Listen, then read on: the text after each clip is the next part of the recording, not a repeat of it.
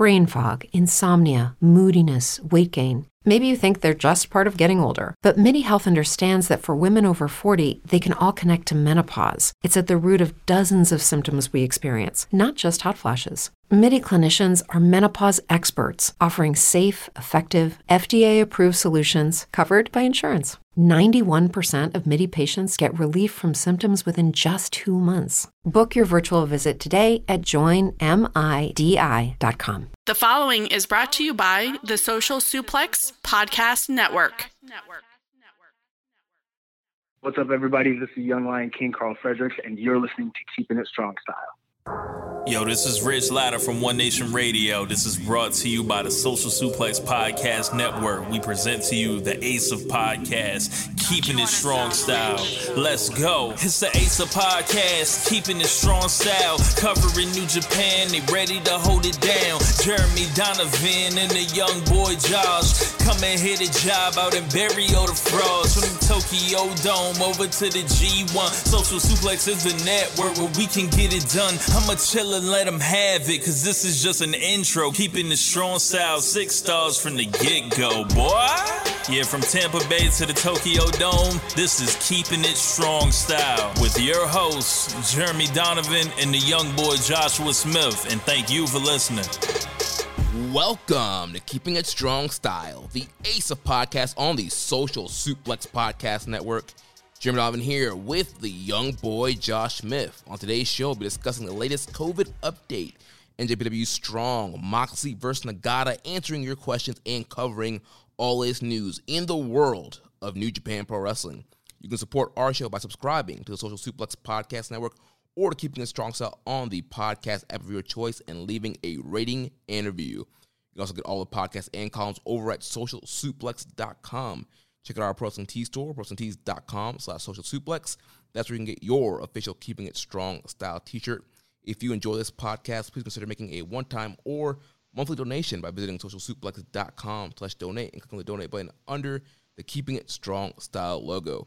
This week's episode is brought to you by the NJPW EXT, the only browser extension for NJPWWorld.com with features like dark mode, improved translations and layouts, custom and shared playlists, synchronized viewing parties, and much, much more.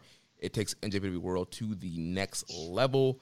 You can visit njpwext.us today for details. Young boy, happy early birthday, man. How you doing? That's right. That's right. It's going to be my birthday. Thanks, man. So what did you and the listeners get me? Well, I don't know what the listeners got you, but I mean, there is a gift for you. One of your gifts is arriving tomorrow. Oh, bro, I was just joking. You don't have to give me anything. What the heck? Well, I already did. So the deed's done. Nice. Well, that'll be cool. Yeah, man. This coming weekend, we got the Joshua Smith, age 33. Brew Hop tour in Dunedin, Florida. Yeah, we're gonna hit all 8 breweries in the greater Dunedin area downtown over, I don't know, like 6-7 hour period, and I've got it mapped out, literally place to place, by the minute, how much time we're spending in each location, what the travel times are, walking distances. So I've got the whole thing set, so that's where we're gonna be. Social Suplex will be in full effect Saturday night. Yeah, Social Suplex, Largo Loop will be out to celebrate Joshua Smith, 33 years old, the oldest 33 years old, will do his best that day. Yeah, the oldest 33-year-old out there. Yeah, man. And, I've got a game plan going because, 8 breweries is a lot. But I'm also thinking over 7-hour period. That's quite a lengthy, that's a lot of length. So what I'm going to do here is to make sure that I don't get completely tanked on my birthday, I'm going to probably keep it around the 4 to 5% range, right? Mm-hmm. Sours, maybe lagers, that sort of thing. And I'm going to limit myself to 1 drink per place. I might even go get those little goblets, like the half servings. You know what I mean? Yeah. Keep it chill because I don't want to be looking a fool. the way I did on my 30th birthday.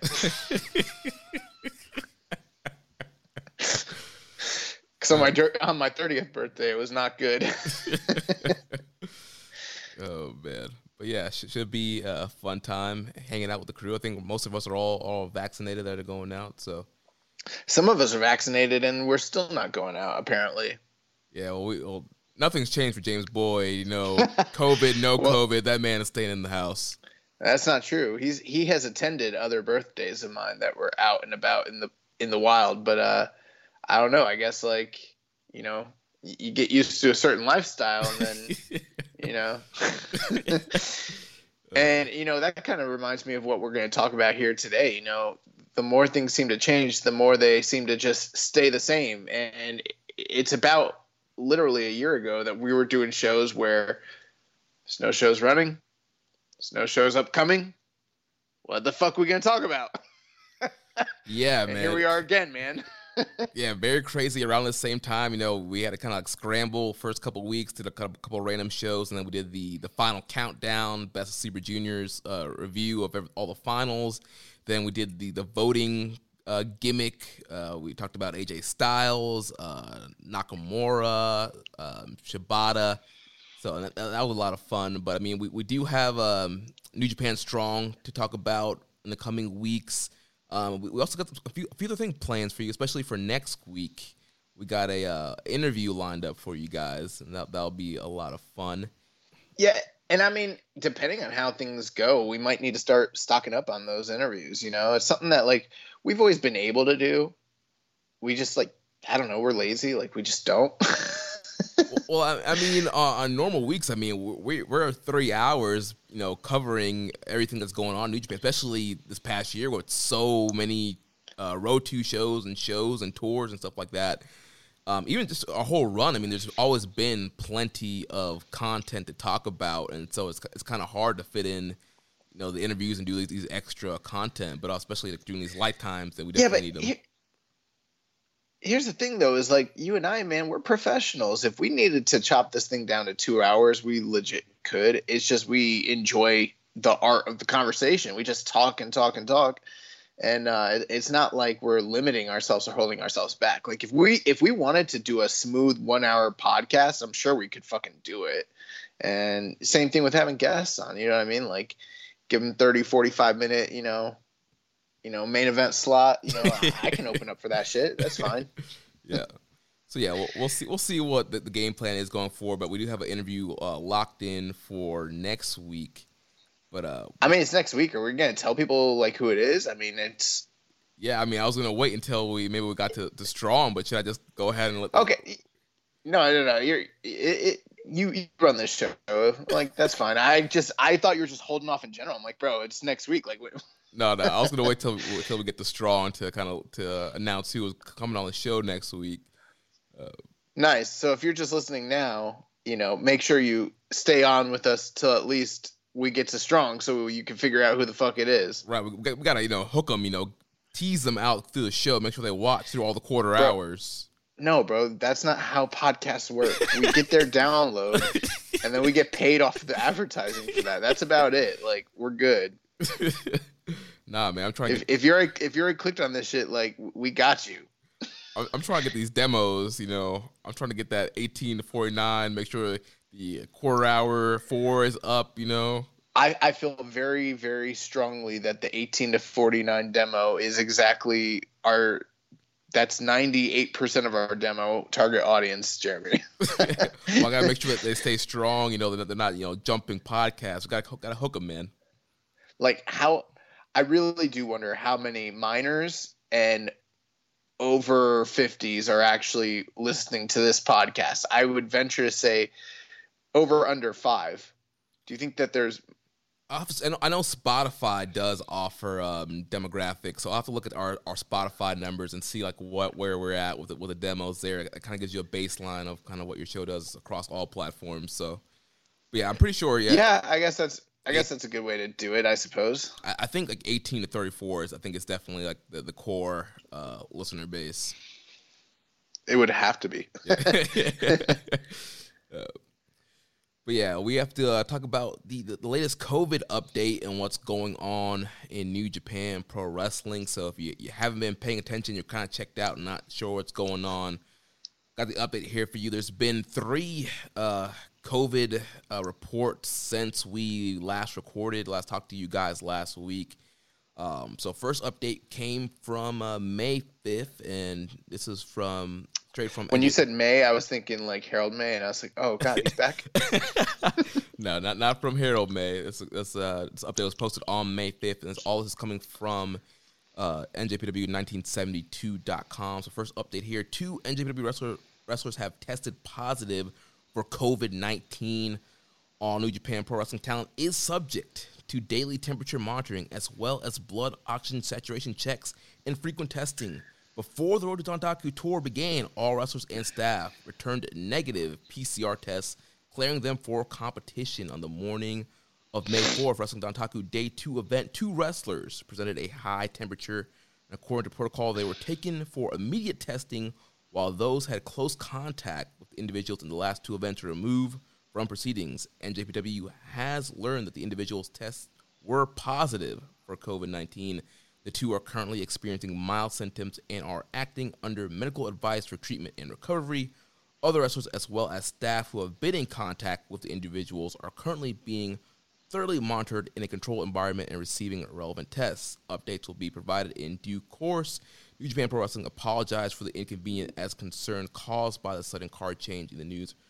As stated on the May 4th event, in addition to aforementioned regular health monitoring, the requirement of masks during warm-ups and backstage, as well as the provision of packaged food to minimize outside interactions, are all enforced at New Japan Pro Wrestling events. Moving forward, NJPW will look forward to improve its COVID-19 countermeasures and do everything possible to ensure staff, wrestler, and fan safety. Once again, deeply apologize for the concern caused to fans and personnel and ask for understanding. So like I said, that was May 5th. That was kind of the first announcement we got. We knew watching Dontaku Night 2 that wrestlers got pulled. There was a card shakeup. They were experiencing fever, and then we found out it was actually 2 of the guys actually tested positive for COVID. Yeah. So, I mean, that was, the initial kind of thing. We had already kind of discussed this last week when we saw, certain wrestlers pulled from the card. I mean, the the IWGP Junior Heavyweight title match was scrapped altogether, so that kind of tells you, that. And we knew that individuals that were involved in that 6-man tag were kind of held back, plus some of the other preliminary wrestlers. So, I mean, you can kind of do the math and figure out who that's related to. I've heard rumors. I mean, you and I haven't talked, so I've heard rumors of who the 2 individuals were. I haven't seen any corroborated,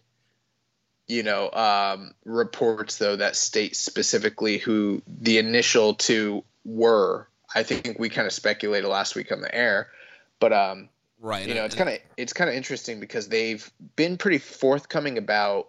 I mean, this right here, everything that they just printed in this initial press release is much more forthcoming and transparent than the other big 2 companies or any of the other wrestling companies. And I'm saying that unbiasedly. It tells you exactly. It gives you a clear picture of what the protocols are, what they did, what they've been doing to prevent, any kind of outbreaks, and then, what's kind of occurred. But it is interesting that they haven't released any names, I guess, for probably privacy or maybe I don't know if they have HIPAA over there, but, stuff to that extent, Right. Yeah. Like you, I have seen 2 names that have been heavily rumored to be the initial 2 that have tested positive for COVID. I've seen some of the low-level dirt sheets kind of running with that information and putting that out there and people believing it, but New Japan has not released the names. There's nothing been official. I haven't seen anything from the, highly accredited news sources like Dave Meltzer, any of those, Sean Ross Saps. I haven't seen anything come from those guys on confirmed. These are the names. New Japan hasn't said anything. So as of right now, the initial 2 names are just kind of rumored names based off of people pulled from the card. The only thing we had heard from individuals close to the company is that they were intentionally keeping the names out of the public, to respect the wishes of those that were involved. So, I mean, I don't think you have to be a rocket science to figure out who got pulled from night 1 to night 2 of Dontaku or anything like that. But, me personally, I kind of err on the side of like, if those names are out there, I'd say it. But I actually we don't have any corroborated reports to actually declare this is in fact who was infected. So, I mean, I'm not going to sit here and be like X, Y, and Z wrestler had it, because I don't actually know. Right. And that is the truth. If it was out there and it was public knowledge, then we would just say it. Right. Yeah. So then blow number 2 here in this COVID news came a couple days later. Here, I'll read this one. I want to get some reading in. All right, go for it. Hooked on Phonics. May 7th, Friday, May 7th, the Japanese government announced an extension to the state of emergency currently in place in Tokyo and other prefectures in light of this announcement, as well as current COVID-19 infection status. In order to prevent any potential further spread of the virus, New Japan Pro Wrestling has arrived at the decision to postpone the Wrestle Grand Slam events in Yokohama Stadium and the Tokyo Dome, previously scheduled for May 15th and the 29th, respectively.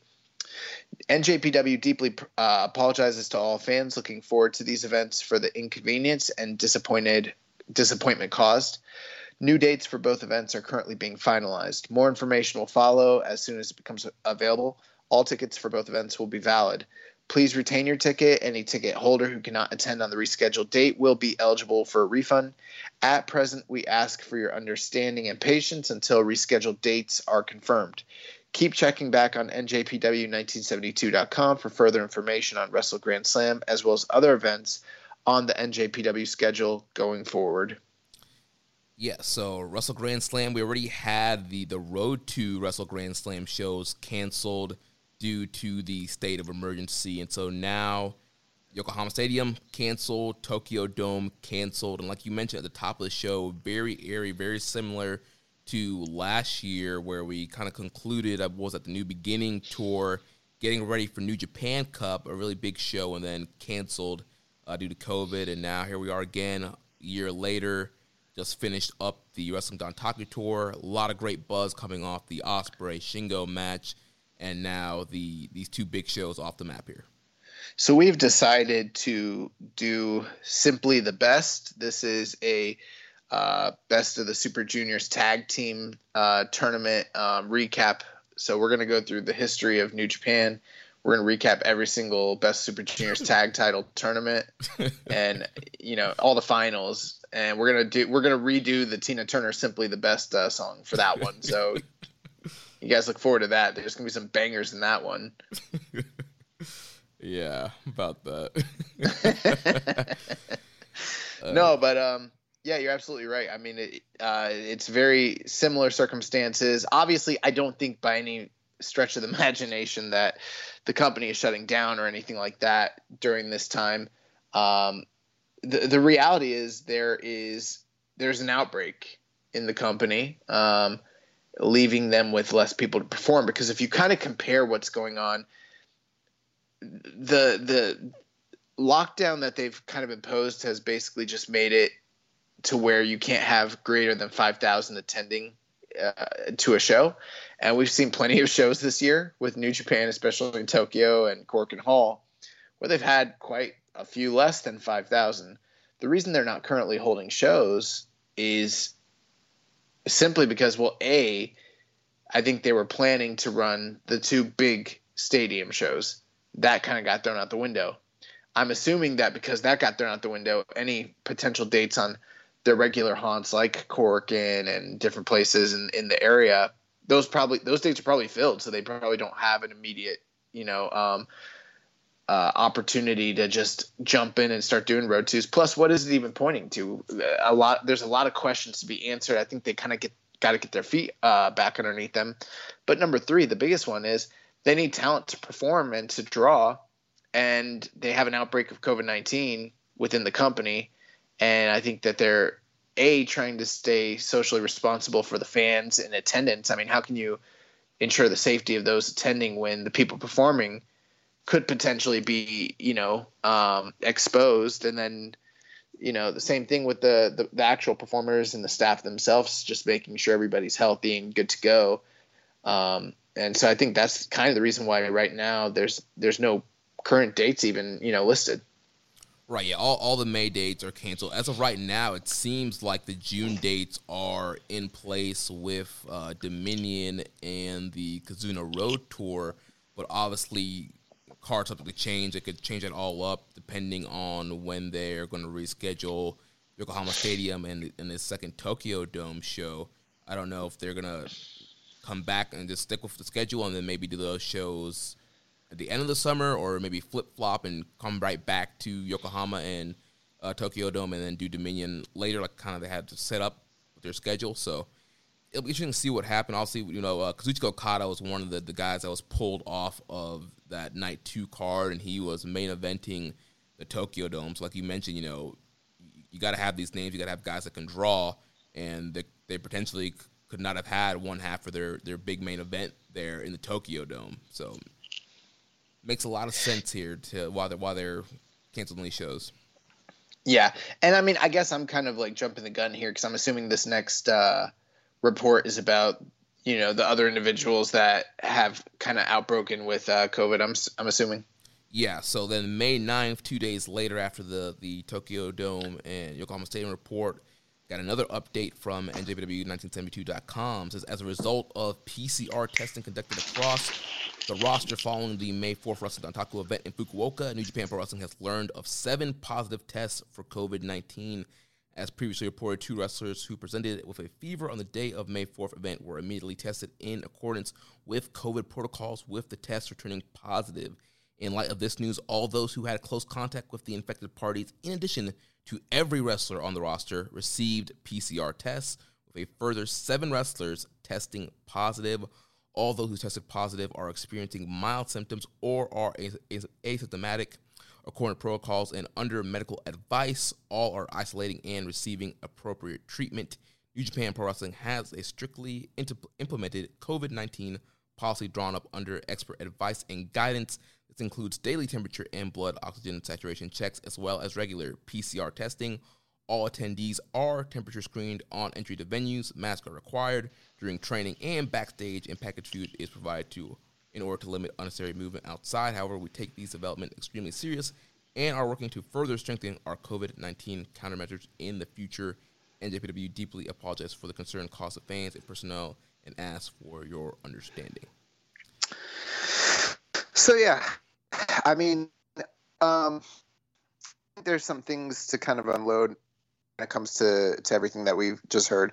So, I mean, I kind of alluded to this just a moment ago, the fact that there's been an outbreak in New Japan. And, it's one of those things where wrestling is a high-risk activity when it comes to transmission of COVID-19 or coronavirus, just because, we know that this thing is spread through droplets and, breath and air particles, that sort of thing. And I mean, these guys are literally on top of each other, breathing on each other, sweating profusely, gasping and, everything like that. So, I mean, this was probably at some point bound to happen.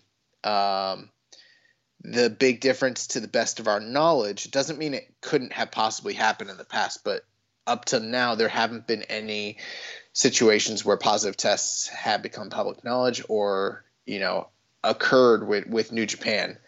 And one thing I will commend them on is just the way they've handled COVID-19 in general, but B, the fact that there have been multiple outbreaks with both AEW and WWE and by extension NXT over the past year. I mean, many, many, many of them.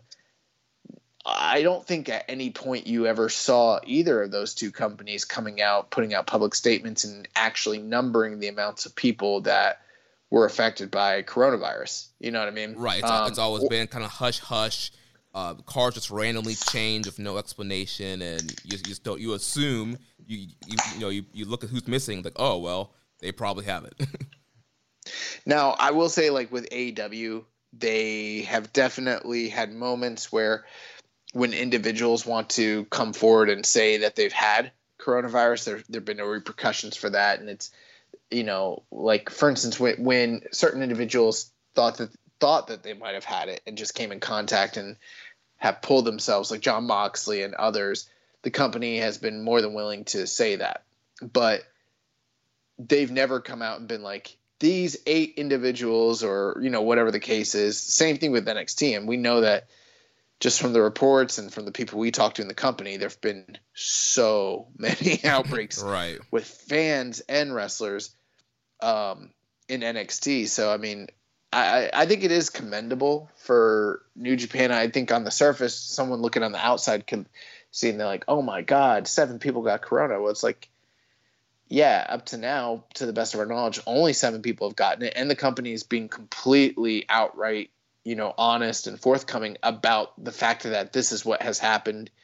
Here's what we've done to prevent it. Here's what we're doing going forward, which I think is great, I think even I've had some qualms about the testing procedures in the past, and I think that they're pretty much laying out what goes on. They say that they're getting quote unquote regular PCR testing. What does that mean exactly? We don't know. What we do know is it does not mean that they're getting tested before every show. They're not.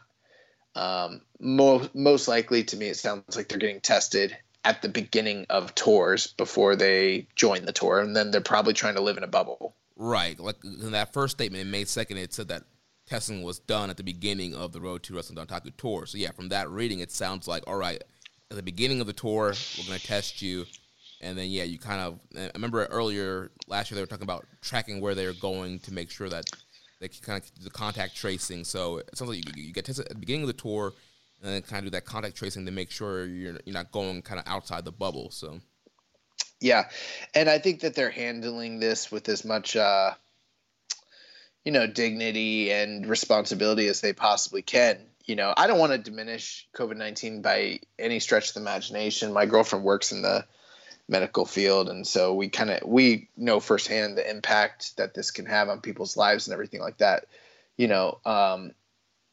I think the good thing here, though, is, generally speaking, just based on numbers, individuals who are in good health, within this age range, statistically shouldn't have too many, long-term issues. And from the reports I've seen for the individuals that did contract this, that the reports are going on about, they've kind of said that most of them just had mild symptoms and weren't dealing with anything, like hospitalization or, extreme symptoms, that sort of thing. So based on that information, it's very likely that all individuals who have this probably will make speedy recoveries and, probably won't be the worse off afterwards. But you do never know. Everybody responds to it differently. And, it's just one of those things. It's the world we've been living in for the past year. And, I hope everybody is doing okay. I think that New Japan has made the right decision, though, for the time being, not to run shows until they kind of get everything handled. Yeah, it's definitely the best call here. Like you mentioned, yeah, it's a big thing. A year in and only 7 that we know of positive cases, where you mentioned other promotions, major promotions, WWE, AEW, have been running throughout the year and have had several cases. We probably don't even know the full accurate count of, and they've been having supposed tighter measurements. They've been testing. Well, AEW has been testing before every show, and then slowly WWE kind of followed suit. So, and here's the thing too: is like they basically outlined procedure. These individuals all tested negative before they went on the road with them. Is it possible that they contracted something along the way during the tour? Yes. It sounds like they're trying to put every measurement in place to, prevent that from happening. There's also the case where not all tests are accurate, and sometimes people will be positive and will be carrying COVID, and they're so early into it that they're not going to pop a test early on, but later on they will. And I think that that's also a possible likelihood. Someone could have come in contact with something, had it, got tested, tried to do their best. They didn't know, and then it spread. That sort of stuff happens all the time. And, just statistically speaking, these things were bound to happen at some point. And I think that's something that was kind of known by the wrestlers and those kind of undertaking the risk. Wrestling itself is a risk. So, I mean, like you said, I think it's kind of amazing so far that they haven't had any other positive tests. Now, is it possible that individuals have gotten infected with COVID throughout this past year with New Japan and maybe were asymptomatic and nobody knew? That is possible. And in fact, it's probably likely, just statistically speaking. But, the fact that the company has kind of gone through all this rigor and trouble to do the best that they can, I think it speaks to, the quality of them as a company. Yeah, definitely. I have a couple questions here. First from our user PSAN91. It says, "Hi guys, sorry I haven't wrote in with a question in a while, but I've just been getting used to my new job and life here in Yokohama. In terms of NJPW canceling both the Yokohama Stadium and Tokyo Dome shows, how much of it do you think was down to social responsibility, and how much of it was it down to NJPW having their own outbreak of COVID? I recently was watching the Japanese news, and it said that pro baseball leagues and soccer in concerts are allowed to keep running shows even during the recently extended state of emergency, as long as they are capped to 5,000 fans or half the capacity of the arena. To put it into perspective, Stardom is running a show in Corkin this Friday with an audience, and they will run Ota War Gymnasium at the end of May. To be fair, both of these venues are on a much smaller scale in terms of attendance compared to Yokohama Stadium or Tokyo Dome. But I thought it was curious, Stardom is still running shows. As we all know, they are owned by the same parent company, Bushiroad, as NJPW. Anyway, thanks to both of you guys and the guests you have had on in recent weeks for getting me through my long commutes to and from work." Thank you. We appreciate that and happy to help. What was the question? So the question was, how much of them canceling the shows do you think it was down to social responsibility, and how much was it down to NJPW having their own outbreak of COVID? I think that's pretty much the same thing. I think that because they had their own outbreak, they had a social responsibility. Now let me be clear here. I don't think that everything they do is 100% altruistic and they're just canceling from the goodness of their own heart or anything like that. Right. I think if New Japan had the venues and the talent base to run shows as needed, they would do it. In fact, they've shown their willingness to do that all year long since they've returned from the initial, shutdown. And there's nothing, and I'm not even saying that's bad. I'm just saying that, they got to have dates. They got to have tickets sold. They got to have guys that people want to see wrestle. And those guys need to fit into the narrative of the stories that they're telling in the, the booking. And unfortunately, we were literally about to go into 2 stadium shows. What were those stadium shows going to be like? What was it going to be booked like? Who the fuck knows? We don't, in a sense, this might have been a blessing in a disguise. Not to say that it's good that anyone got COVID, but, the fact that those shows were probably going to be messes, honestly. I had a lot of concerns about those 2 shows. Right. They already had dropped the Road 2 shows. There was nothing really to build those shows. And then coming off of Dontaku Night 2, very little angles set up. It was nothing really to advertise. We only knew half of the main event of the Tokyo Dome. Nothing for Yokohama Stadium. We never even heard about how many tickets they had sold initially, what the goals were. Nothing. We didn't have cards laid out. So maybe this will be a brief reprise and give them an opportunity to build something for real the next time. I don't know. But I said that to say this is who the fuck knows, if they were going to try to do shows right now, what those shows would look like. What are they even trying to, build to? Are these Road 2 shows? Are these going to be special events? Are they one-offs? What's the deal? We don't know. So, I mean, there's that aspect of it. From a business booking perspective, I think they need a little bit of a reset in this situation because they didn't expect this. From a social perspective, yeah, I mean, 7 people had outbreaks. Seems like several of them were probably high up people that, would, basically be in top spots is what I'm getting at. And the company's shown a willingness all year to call audibles, put people, I mean, just look at Desperado and different things like that. When the time comes and it's needed, they can audible. But, when you have 7 guys down and if 2 or 3 of those guys might hypothetically be, top billed guys, what do you do? And you don't have the dates. I mean, they were kind of at a point where I think they just needed to not run the shows, especially since they were stadium shows. Yeah, their backs were up against the walls pretty much at this point. And yeah, I think that they made the right call here. Like, I totally agree with everything you're saying. And yeah, it's kind of a mix of both. I mean, for the safety of the rest of the roster and the fans, it definitely made a ton of sense to cancel these shows. And as far as just kind of them being the number one pro wrestling company in the country, everybody's looking at them and kind of setting the example. I think they kind of felt like that social responsibility. I mean, that's why they canceled those Road to shows even before they found out about the positive COVID test. So I think that had to play a part of it. As far as Stardom continuing to run, again, I'm not really, I've kind of been out of the Stardom loop right now. Obviously, James Boyd's been doing a great job on One Nation Radio, kind of keeping us all up to date what's going on in the Stardom world. But I know the Cinderella tournament, I believe, is coming up, but I don't know exactly if there's any big venues planned for that show, and so it might be a little bit easier for them to keep going with the Korakuen Hall shows, like the one that's coming up this Friday in the Ultra World Gymnasium show, and I'll see probably a smaller crowd that they're working with there too as well. So it's probably just easier for them to keep running those shows. Yeah, I agree. Next question here from Dom Homie 101. He says, with the cancellation of both the Stadium and Dome show, what direction does New Japan take when they restart? Yeah, that's a tough question. I mean, from all the preliminary reports we're hearing, and that's pretty much all we can go off, they are still planning to hold both of these,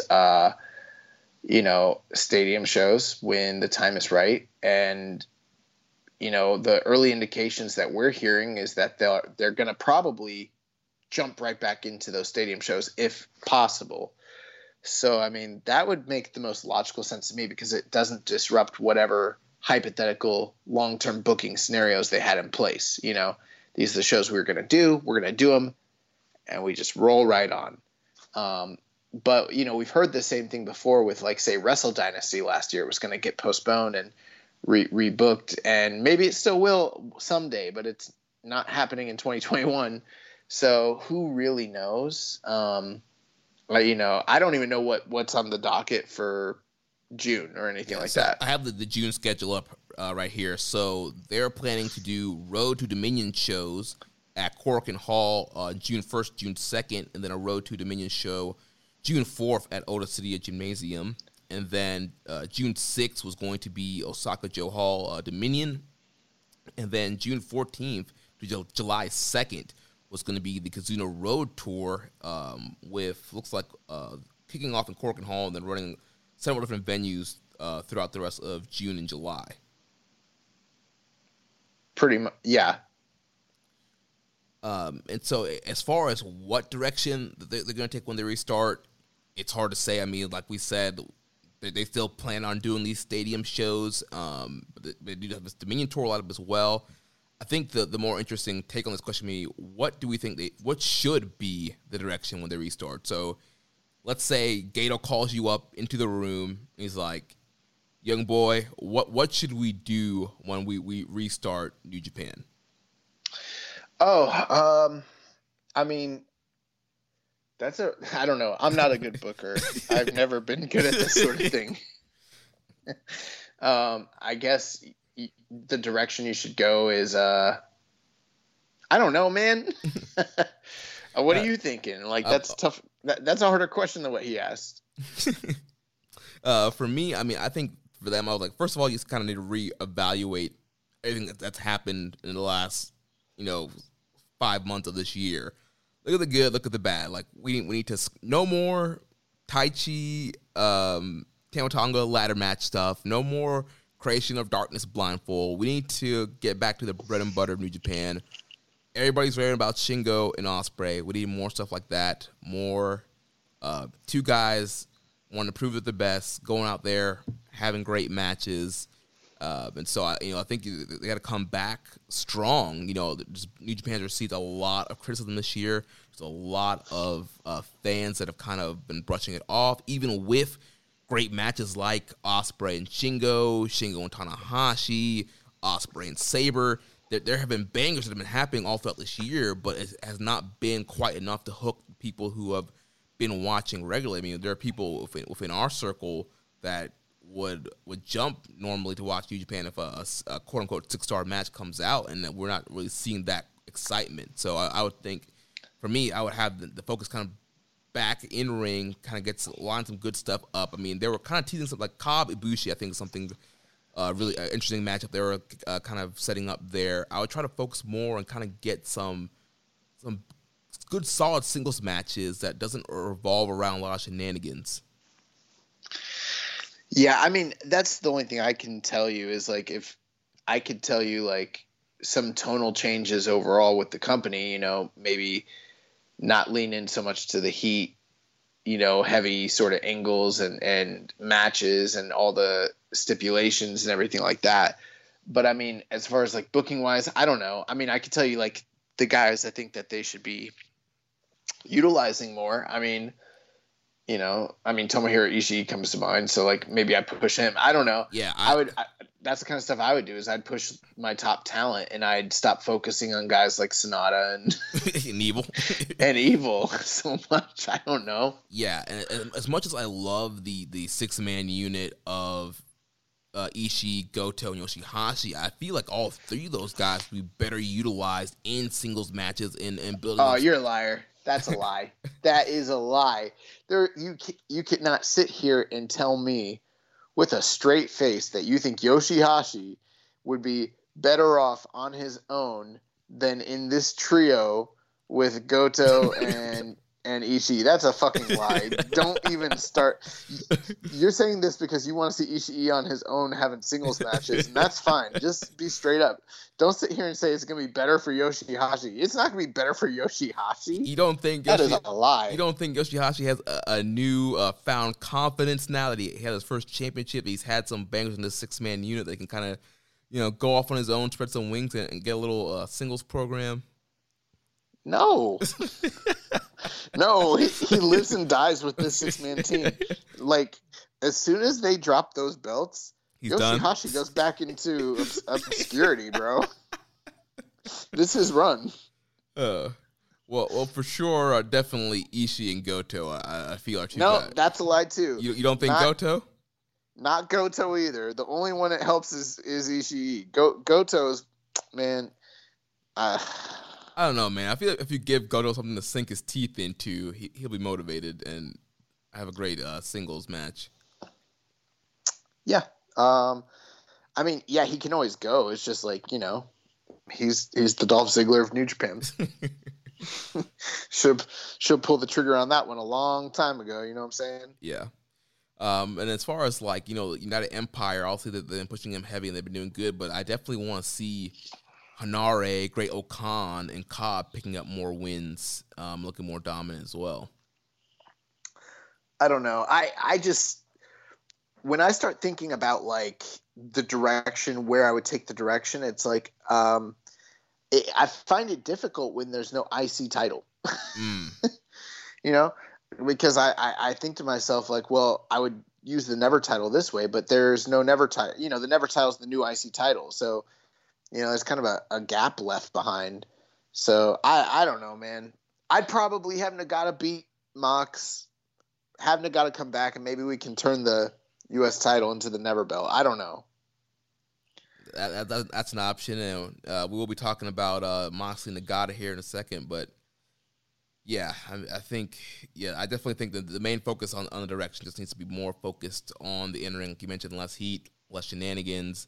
And kind of focus on what fans really love about Japan. I think the thing though is that overall the company is still putting on fantastic matches. You know, you'd be hard pressed to find any other company that's realistically putting on any kind of, you know, in-ring product that matches up with this one. I mean, sure, you know, you hear people rave about AEW and Noah and stuff like that, but pound for pound, match for match, they're not actually stacking up to the same level, you know, quantitatively speaking, that New Japan is.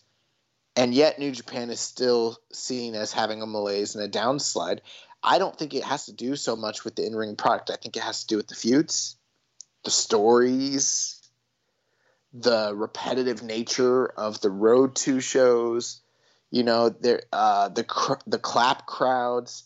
And, I don't know, some of that you can fix with booking, and some of it you can't. Some of it's atmospheric. So, the overall quality is still great. You know what I mean? I don't know that that's necessarily the problem. Yeah. But what I mean by focus in the ring is kind of with the feuds, let's less, fighting about gloves and bow staffs and, inanimate objects and hoods and turning lights off, and let's the feud we want to prove that we're better than you, so that's why we're fighting right now. Yeah, I mean, there's some truth to that, and I think that's a booking, issue. That being said, we've kind of talked about how a lot of the formulas that Gedo has followed kind of, they fall on the fact that there are certain seasons in New Japan based on the tournaments, based on the big shows and business and everything like that. And so some of it is predictable, which is, good and bad. That has completely gone by the wayside this year when it comes to COVID and everything. And I think that's a big, influence on why things seem to be the way they are. I think the fact that they've had to audible and shift time after time when they have these plans in place and they get disrupted. I mean, with all things being considered, I think Gedo's done a fantastic job, truth be told. I mean, it's not the same as just booking once a week, weekly television like Tony Khan. It's not. And, both of those have different challenges and everything like that. That being said, I do still think that they've allowed themselves to indulge in all the cheating and the shenanigans and the heat and everything like that. And it's just become tiresome. And so, yeah, I would definitely get away from that. But, the other thing, too, is I think that they really are at the tail end of a lot of these different long-term talent story arcs. I'm not saying that, say, for instance, a Naito needs to leave the company. I think there's a place for him and everything like that. But, I mean, I would really start focusing on the younger talent that's in the company and preparing them to take the mantle from these other guys. We've seen that with some individuals, obviously with Will Ospreay and the United Empire, but there's some guys that I just think might be getting underutilized or being built a little too slowly, if that makes sense. Yeah, like Okan. Right. And I mean, there's only so many times you can see, Ishii and Goto in the G1 or, Naito and Ibushi. And I'm not saying I hate those matches, but, they wear out their welcome when you've done the same match time after time after time after time. And how many interesting stories are really left for some of these guys, And I think that you have to start thinking about maybe maneuvering some of them into other positions in the company and preparing to bring up the next guys. And if you don't have guys ready, you might want to start thinking about acquisitions and trying to get some of these guys on the outside, not just those who are on your New Japan Strong, but, like Bryan Danielson. Huh? I'll say freelancers, utilizing freelancers in Japan. Freelancers that are in Japan might not be a bad idea. That would definitely be something for sure. And then also, some of the free agents that just happen to exist out there. Your Chris Heroes, your Samoa Joes, maybe younger guys with more upside. I don't know, but they need to do something because the product just feels stale right now. Right, and I know that COVID has a big issue with that too because they're not really bringing in a ton of the outside talent like normally would. I mean, a guy like Robbie Eagles, we haven't seen him since the beginning of the year, and they seem to be kind of, going in and out with some of these guys. They got Finn Juice in Impact right now. So for whatever reason, they're kind of not bringing in a ton of guys in all at one time. That's definitely hurting the product too because you need those guys to kind of get some different matchups, get some fresh matchups, especially with the New Japan Strong roster. There's a ton of great guys on there, that they could bring over to Japan, have some fresh matchups, inject some life into the product. Yeah. And so, speaking of New Japan Strong, we're going to shift focus there. This past Friday kicked off the beginning of the Collision Tour, which is going to be a 4-week tour here for New Japan Strong. And I got to say, man, I'm really loving New Japan Strong. I'm loving the main events that are laid out for the next couple of weeks, and I really enjoyed this week's episode. And I feel like they have really been doing a lot of the things that we talked about that need to change earlier on. We're getting more feuds, more promos, more things that are building to angles, long-going feuds, not these random matches. There are stuff that's constantly building stuff. So really like the direction. Yeah, and maybe there's a chance that, we already know that there's individuals working in the U.S. office that listen to this podcast. I don't know how much influence our suggestions, were. But, I think it's kind of cool that it kind of coincides with the most recent set of tapings. And, we were saying this maybe like 5, 6, 7 months ago. I don't know. Yeah.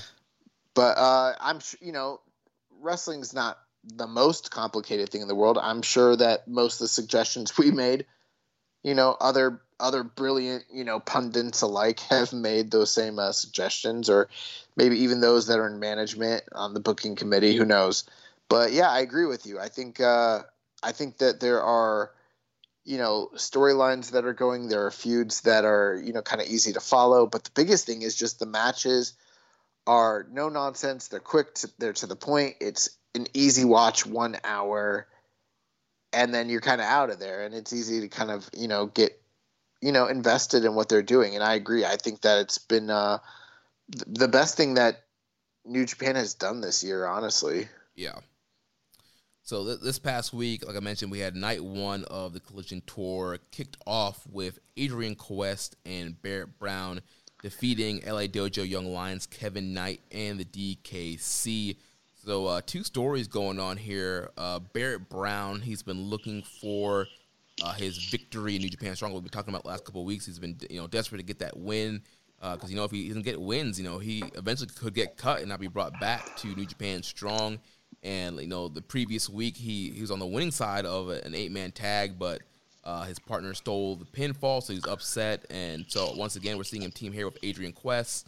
And Adrian Quest, quote-unquote, stole the pinfall from him, so he thought they won the match. And then post-match, he got upset, beat down Adrian Quest, and we're building to a feud between these guys here. Yeah, I mean, I don't know if this is quite on the same level, but this slow build, slow burn kind of turn that they're doing with Barrett Brown, like it reminds me a bit of like Owen Hart in 1993 going into 1994, like how, he kind of had a chip on his shoulder and he was trying to prove that he, wasn't in the shadow of his brother, but that he's his own man. And things kept, inadvertently happening to, just circumstances to kind of piss him off. And he was like a delusional heel, right? Kind of the same thing with like Chris Jericho, when Chris Jericho was the crybaby heel when he first turned in WCW. So we've seen stories, reminiscent of this, and I think that they're very effective when done right. And it's funny because it's like Barrett Brown is wrestling well in these matches already. Like he's really asserting himself, trying to show that he has what it takes, and then he's not getting the W himself. The team is winning, and he doesn't want to be the guy with the assist. He wants to be the guy, making the slam dunk, making the game buzzer beater. Right. He wants his music played at the end of the match. Right. Yeah. So like he's almost got like short man syndrome or something. Like, like he's not satisfied with the team winning. Like it's got to be about him and his success. So, yeah, and it came down to a point where, there was a blind tag. He had literally hit Kevin Knight, or was it? I don't know. It was Kevin. Yeah, I think it was Kevin Knight. Hit him with the the whatever that kick is. What's that kick called that Drew McIntyre does? Oh, the Claymore. Yeah, hit him with the Claymore kick. I don't know what that's supposed to be called, but yeah, he hit him with the Claymore kick. And then Adrian Quest comes in, hits him with a high-flying move, 1, 2, 3. Barrett Brown wasn't aware that there was a blind tag. He thought he was still the legal man. And, Adrian Quest kind of capitalized on the moment, but Barrett Brown sort of thought that he had things locked up, and he's beside himself, just incensed with rage. The fact that this guy got the W, not him. Right, yeah, he cut a post-match promo, and he, like you mentioned, that kind of delusional heel, like, how could you, do this to me kind of thing, and, you stole the win from me kind of thing, and you're so selfish, and so, also, Adrian was just trying to get the win for the team, and Barrett Brown's kind of spinning this whole other direction here, and he challenged Adrian Quest to face him in a singles match on New Japan Strong, so I'm sure in the coming weeks we'll get a singles match between these two guys here. And also, kind of another little side story is just, Kevin Knight and DKC just trying to pick up a win as well as Young Lions. And on the LA Dojo Showcase, Kevin Knight kind of expressed some frustration about losing as well. And so both of them are just kind of like, man, we have to keep grinding in the LA Dojo. So obviously these guys are, looking to get their wins here on Strong as well. Yeah. Then in the second match of the night, we had the NJPW Strong debut of the West Coast Wrecking Crew, Jarrell Nelson, Royce Isaacs, former NWA Tag Team Champion with Tom Latimer. And also we've seen Royce Isaacs on Bloodsport having that feud with Alex Coughlin. So these guys, they made their debut here, and they defeated the team of Strong regulars in the Golden Boy, Jordan Clearwater, and a Big Poppy Pump, Mysterioso. Does Jordan Clearwater have the absolute worst hair in the history of wrestling? Every week he gets in, I'm like, God, who the fuck told this guy? He's supposed to be, they talk about how his day job is he works in finance. And I'm like, God, I hope, he's working from home and he doesn't have to be in board meetings. That hair is so fucking bad. I hadn't really analyzed his hair. That's always thought it was fine. Bro, it's like a mushroom on the sides, and then he's got it pulled back into an onion man bun in the back, and then it's little top knot. Yeah, and then it's high fade, and it just doesn't make sense. It's overflowing on the sides like a bowl cut. It's really bad. It's really, really, really bad looking. I don't know who did that shit. It reminds me of those memes where they go to the barber. They're like, just fuck me up, fam. They're like, that's what happened. And they're like, I got you. Oh man. So Jordan Clearwater and Mysterioso, they lost here to the debuting team of the West Coast Wrecking Crew. What were your thoughts on Jarrell Nelson and Royce Isaacs here? I think there's some bitches, bro, because they came in here, they got tassels on, bro. Tassels, okay? Did they have tassels on? I know they had... Royce Isaacs had tassels on his boots like he was the Texas Tornado or British Bulldog circa 1992, right? Yeah. Well, what kind of wrestler are you if you got tassels on? You tell me. You're a high-flying, exciting babyface? Yeah, you're going to be a high-flying, exciting babyface coming off the top rope, doing drop kicks, doing double elbow fist drops, shit like that. No, these guys come out there and they want to wrestle like they're the world's greatest tag team, Charlie Haas and Shelton Benjamin. Bro, you can't come in early 1990s Technicolor, matching gear. They had Steiner Brothers, Technicolor gear on. Yeah, they had Steiner Brothers gear on, and then they wrestled like they were Charlie Haas and Shelton Benjamin. What the fuck, bro? No. Actually, I'm just busting their balls. The reality is, I really like this tag team a lot. Well, Jarrell Nelson did do a suicide dive at one point, so there was a little bit of high flying from them. Bro, it's 2021. Everyone does that. That's not, I mean, Jay Lethal does 3 of them in a row. Right. Yeah. But no, for real, I'd never seen this team. I know Royce Isaacs. I did not know Jarrell Nelson. But, I'm a sucker for any team that's, got a cool name like the West Coast Wrecking Crew. I mean, I'm an even bigger sucker when they come in with coordinated outfits. Yes. And I've seen Hoist Isaacs wrestle before, and he didn't dress this way. So this is special wrestling gear that they wear as the West Coast Wrecking Crew, right, which I'm an even bigger fan of. Yeah, they remind me of like teams of years gone by. They remind me of like Steamboat and Youngblood, a little bit of Briscoes in there. Kind of reminded me of, the Minnesota Wrecking Crew. Yeah, and these guys were really technical, really hard hitting. And I'm looking forward to seeing them wrestle some more. Yeah, I thought they were pretty impressive. Yeah, they're a really good team. They've been on AEW Dark a couple of weeks ago. They did a couple matches on Dark and Elevation. My first time seeing them together as a team. Like, I've seen Royce Isaacs in NWA and then seen him on Bloodsport. Yeah, but the first time I seen him with Jarrell Nelson was on AEW Dark, and they're a real good team there. And yeah, they are really good here, really impressive, like you mentioned. Kind of a throwback as far as tag teams.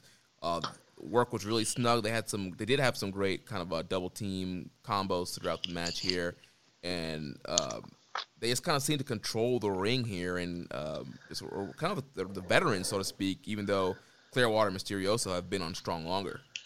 Yeah, they cut a promo post match. I didn't think that was very good, to be honest with you, but the majority of independent wrestlers are not good at promos because they don't have to cut very many of them. Right. But yeah, I thought these guys were super impressive. I hope to see them again. I just wonder who they're even gonna feud with, because there really are no established tag teams on Strong that I can think of.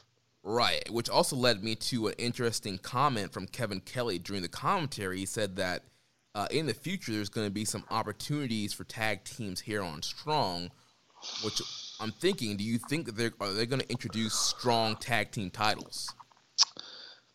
Might as well, right?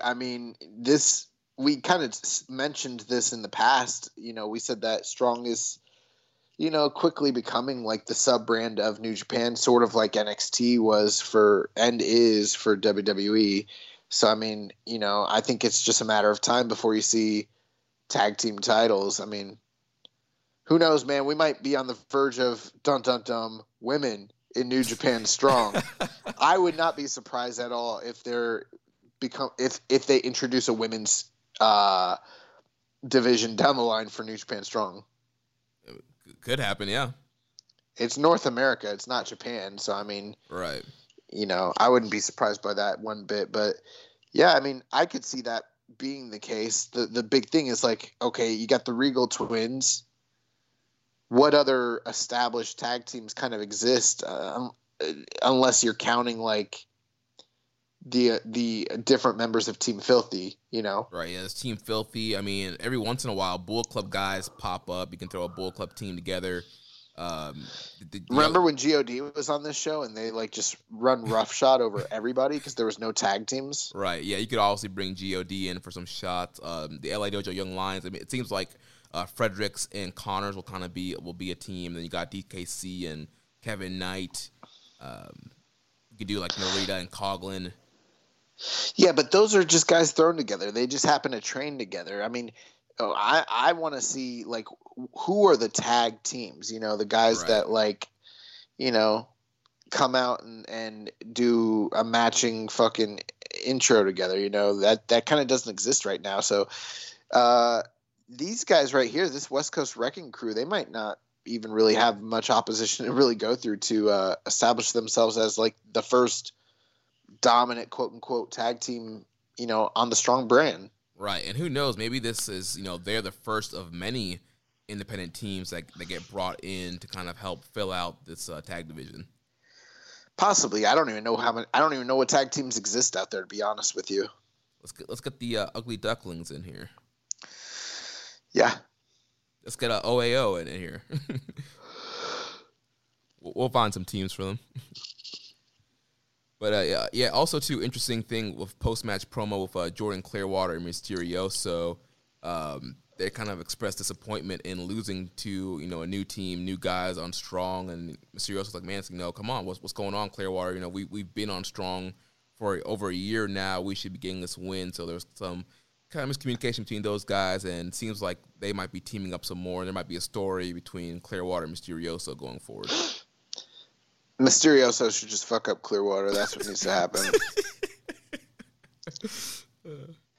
How about there were some like really terrible attempts by freaking Alex Kozlov, where he was like trying to I don't know, he was just trying to like play that role of like the heel commentator who just, loves Mysterioso, and so he comes up with all these like random facts, and he's like, but the way he delivers them have like no, I don't know, just no pop to them. Like there's no hotness about what he's saying. Like he's like, did you know that Mysterioso is the only man or woman alive that can divide by 0? Yeah. And then it's totally, and Kevin Kelly completely no sells the shit, because you're supposed to usually have like that rat-a-tat-tat between the color commentator and the the color guy and the play-by-play guy, and like Kevin's just like, huh. I mean, there's only so much Kevin could do. It's like, God. And it's like, he, like, I get what he's trying to do. Like, he's trying to do like Jesse Ventura lines, or like, like he's fucking whatever his name is, the dude with Kenny right now, Don Callis. Yeah, I'm tired, bro. I'm just forgetting names. But yeah, he's like doing a Don Callis shtick, but like he's saying it with like no I don't know. There's just no I don't know what the word is, but yeah, it sucks. Yeah, I mean, conviction. There's no conviction to what he's saying. He doesn't believe what he's saying. Yeah, I mean, I feel like there could be somebody else. I love you, Kozlov, but I feel like there could be somebody else that could join Kevin Kelly. Bro, I think the world is listening to two of them right now. Yeah, let's get a 3-man booth going. I'll fly to California, do some tapings. I'm here on this show literally right now trying to think of the word conviction. Can you imagine like Kevin's frustration as I'm like, what's the fucking word? God, I don't know. You guys just go. I don't know. Forget about it. Just go. Are we on the air? Is this live? Can we just edit this shit out? Like, I don't know. We're live, pal. Oh man. But what's that guy's name? No, the guy. No, his working name. Oh man. But main event here on Strong this week, we had the Dirty Daddy Chris Dickinson and the IWGP US champion, the Death Rider Jon Moxley, defeating Ren Narita and Blue Justice Yuji Nagata 9 minutes 18 seconds. Also, a really good main event here. Nice preview for the upcoming U.S. title match tomorrow on Dynamite.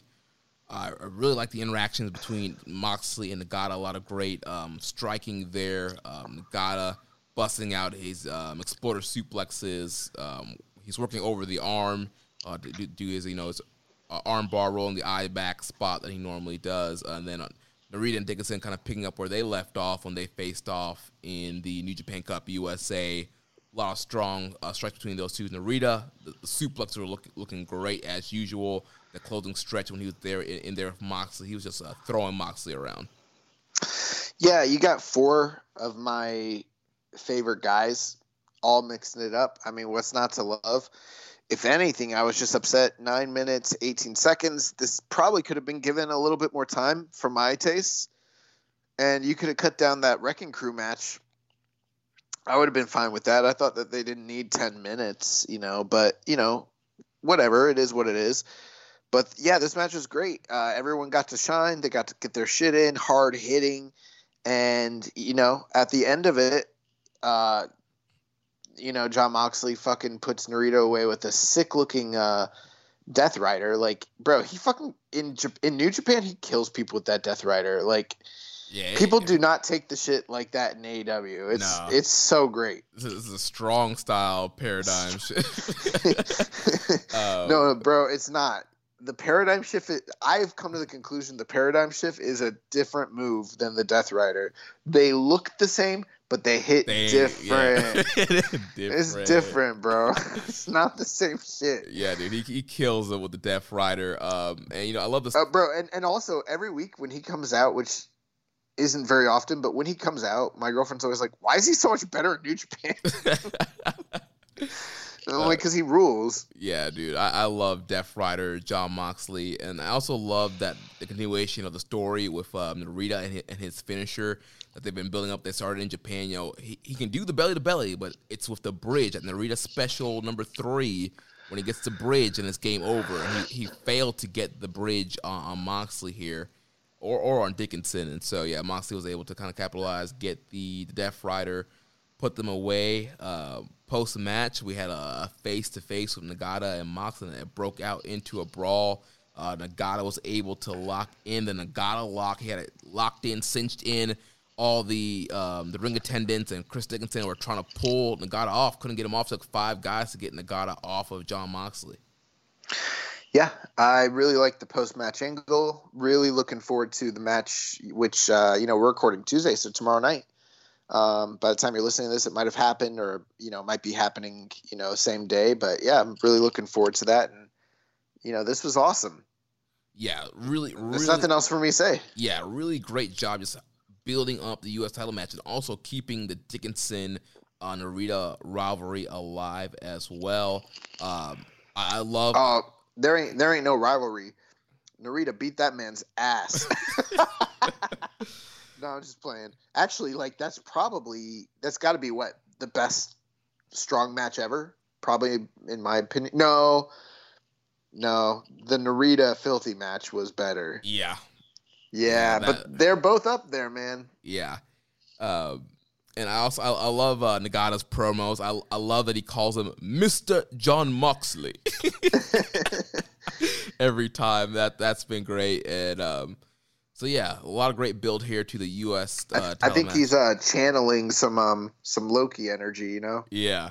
Also, I love that Nagata, he came out with a robe. I don't know when the last time he's come out with an entrance robe. Normally he comes out with a Blue Justice shirt, but had the entrance robe on. He's serious. He's in America, bro. Yeah.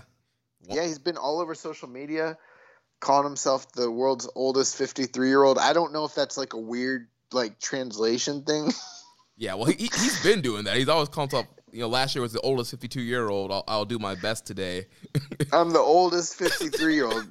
Dog, no, you're not. There's 53-year-olds that are older than you. What the fuck are you talking about? But I love that shit. Yeah, his Twitter game, him and Kojima, they're on a different level, bro. Yeah, dude, it's awesome. Just putting wholesome shit up between them and Suzuki sharing his stance socks every day. I love that. I love, that generation of New Japan guys. It's great. Yeah. Before we talk about the U.S. title match, I think now would be a great time to tell who our guest is going to be next week. So, tease the beginning of the show. I reached out and I said, Dirty Daddy, we need you. We need you on the show. There's nothing else to talk about at this point. And, you're the best, You're the best around. And he said, absolutely, I'll do it for you. And, not for Jeremy. And so me and Dirty Daddy, Chris Dickinson, we're going to be having a one-on-one sesh. Jeremy can listen, but he can't speak or contribute. That's actually my birthday present is it's just going to be me and here's the thing, guys, we're not going to be talking New Japan. It's just going to be us talking about UWFI, and Takada and shit like that. So I'm sorry. We're not even going to talk about Strong. It's going to be weird. Well, I'm glad you have that plan, but what's actually happening is, yes, the Dirty Daddy, Chris Dickinson, will be on Keeping It Strong Style next week. We'll be talking about his wrestling career, time on Strong. He has an upcoming open weight title match against his Team Filthy teammate, Tom Lawler. We'll be talking about that. I'm sure there will be some UWFI discussions as well, Bloodsport discussion. So looking forward to having Chris Dickinson on the show next week. I want to talk to him about that time he fucked up Dan Severn and why he had to go so hard on that man like that. Why'd you have to fuck him up for real? Say goodbye to your credit card rewards. Greedy corporate mega stores, led by Walmart and Target, are pushing for a law in Congress to take away your hard-earned cash back and travel points to line their pockets. The Durbin-Marshall credit card bill would enact harmful credit card routing mandates that would end credit card rewards as we know it. If you love your credit card rewards, tell your lawmakers, hands off my rewards. Tell them to oppose the Durbin-Marshall credit card bill. That's disrespectful. So like we mentioned, the main event of Strong this week was to build up the upcoming match here on Dynamite, the IWGP US title match with Jon Moxley defending against Blue Justice, Yuji Nagata. We have a few questions here about this matchup. First, from an user Lord_McDonald's, assuming Moxley doesn't drop the belt to Nagata this week, who does he drop the belt to? Does he even drop the belt before he makes a return to Japan? I literally don't know. Yeah, I mean, at this point, with the COVID restrictions and Moxley not being easily able to get in and out of Japan, I really don't see a point to take the belt off of him at this point until you kind of have somebody that's maybe on his level and you're ready to get the belt back. But I think this whole, relationship that they got going here with Moxley being able to work strong and then have some New Japan guys show up on Dynamite, I think is great to kind of get that lion mark in front of that million viewers on Dynamite and to kind of have the synergy and building matches on both shows. I think it helps get the New Japan brand in front of some Western eyes and bring some attention there. So at this point, I don't see why he needs to drop the belt until maybe he can go to Japan. I don't know, man. I just I do kind of get it, but it's like, it's not like he's coming out every week on AEW with the belt. I do think it's good that he's defending the title on Dynamite, to kind of get more eyes on the product, awareness, like you said, synergy and everything like that. So that is really cool. I was not expecting it, to be honest with you. But in the context of, the fact that it's sort of a trade-off, like we talked about last week, the last time they did a big match with him and Kenta, the big singles title match was on Strong. The preview tag match was on Dynamite. This time things are kind of reversed. So it kind of makes sense how they're doing things. But I do wonder how long this sort of situation is going to be allowed to kind of persist, Right. I mean, how many other title defenses are we going to see on AEW? It feels like this is kind of a novelty, sort of a rarity. And, with Tony Khan sort of being like a big wrestling nerd, I'm sure like the idea of having Yuji Nagata on TNT after 20 years, that's not the worst thing in the world to have going for you. I don't know what it's going to do for like the overall ratings and everything like that. I'm sure there are a lot of people out there who have no fucking idea who Yuji Nagata is or anything like that. But, product awareness is important, so that's cool. But I'm just kind of at the point where it's like, I don't know if it's like, I don't know if it's the most beneficial thing in the world to have that title locked down on Jon Moxley anymore, while he holds credibility and he's a big star and some of these things that they're doing are cool. And I'll admit that for sure. I'm also just kind of wondering, like, couldn't you be doing other business with somebody else and benefiting somebody else by putting that title on their waist that's working for you year round, Right. And I don't know. I just get the weird feeling that we're not going to see the big trade-off, like, I wonder who is going to beat him for the title. I don't know. It feels like it has to be a big name. And I don't know, Right, and which I feel like with it being a big name that will help kind of establish the U.S. belt as a top title to be defended in Japan. Maybe you have a guy like Tanahashi come over and he wins the U.S. title in the U.S., brings it back, or you have somebody like, I know Jay White's currently never a champion, but maybe eventually a guy like Jay White steps up and faces Moxley. I mean, yeah, that's cool and all. But, like we talked about earlier in the show, I sort of feel like they should be focusing on the next generation of young guys. You know, right? When you have a title reign that has gone on this long, which has also included some pretty incredible title defenses. In fact, I mean, I think you'd be hard pressed, even though the title has been so inactive, and that might hurt the credibility of the title reign historically speaking. When you go match for match, I don't know if anybody else outside of maybe, say, Kenny Omega has had as good of a run with the U.S. belt as Jon Moxley. You know, yeah. I think you're saying at least since Kenny Omega, nobody has had this many good, you know, matches for the title.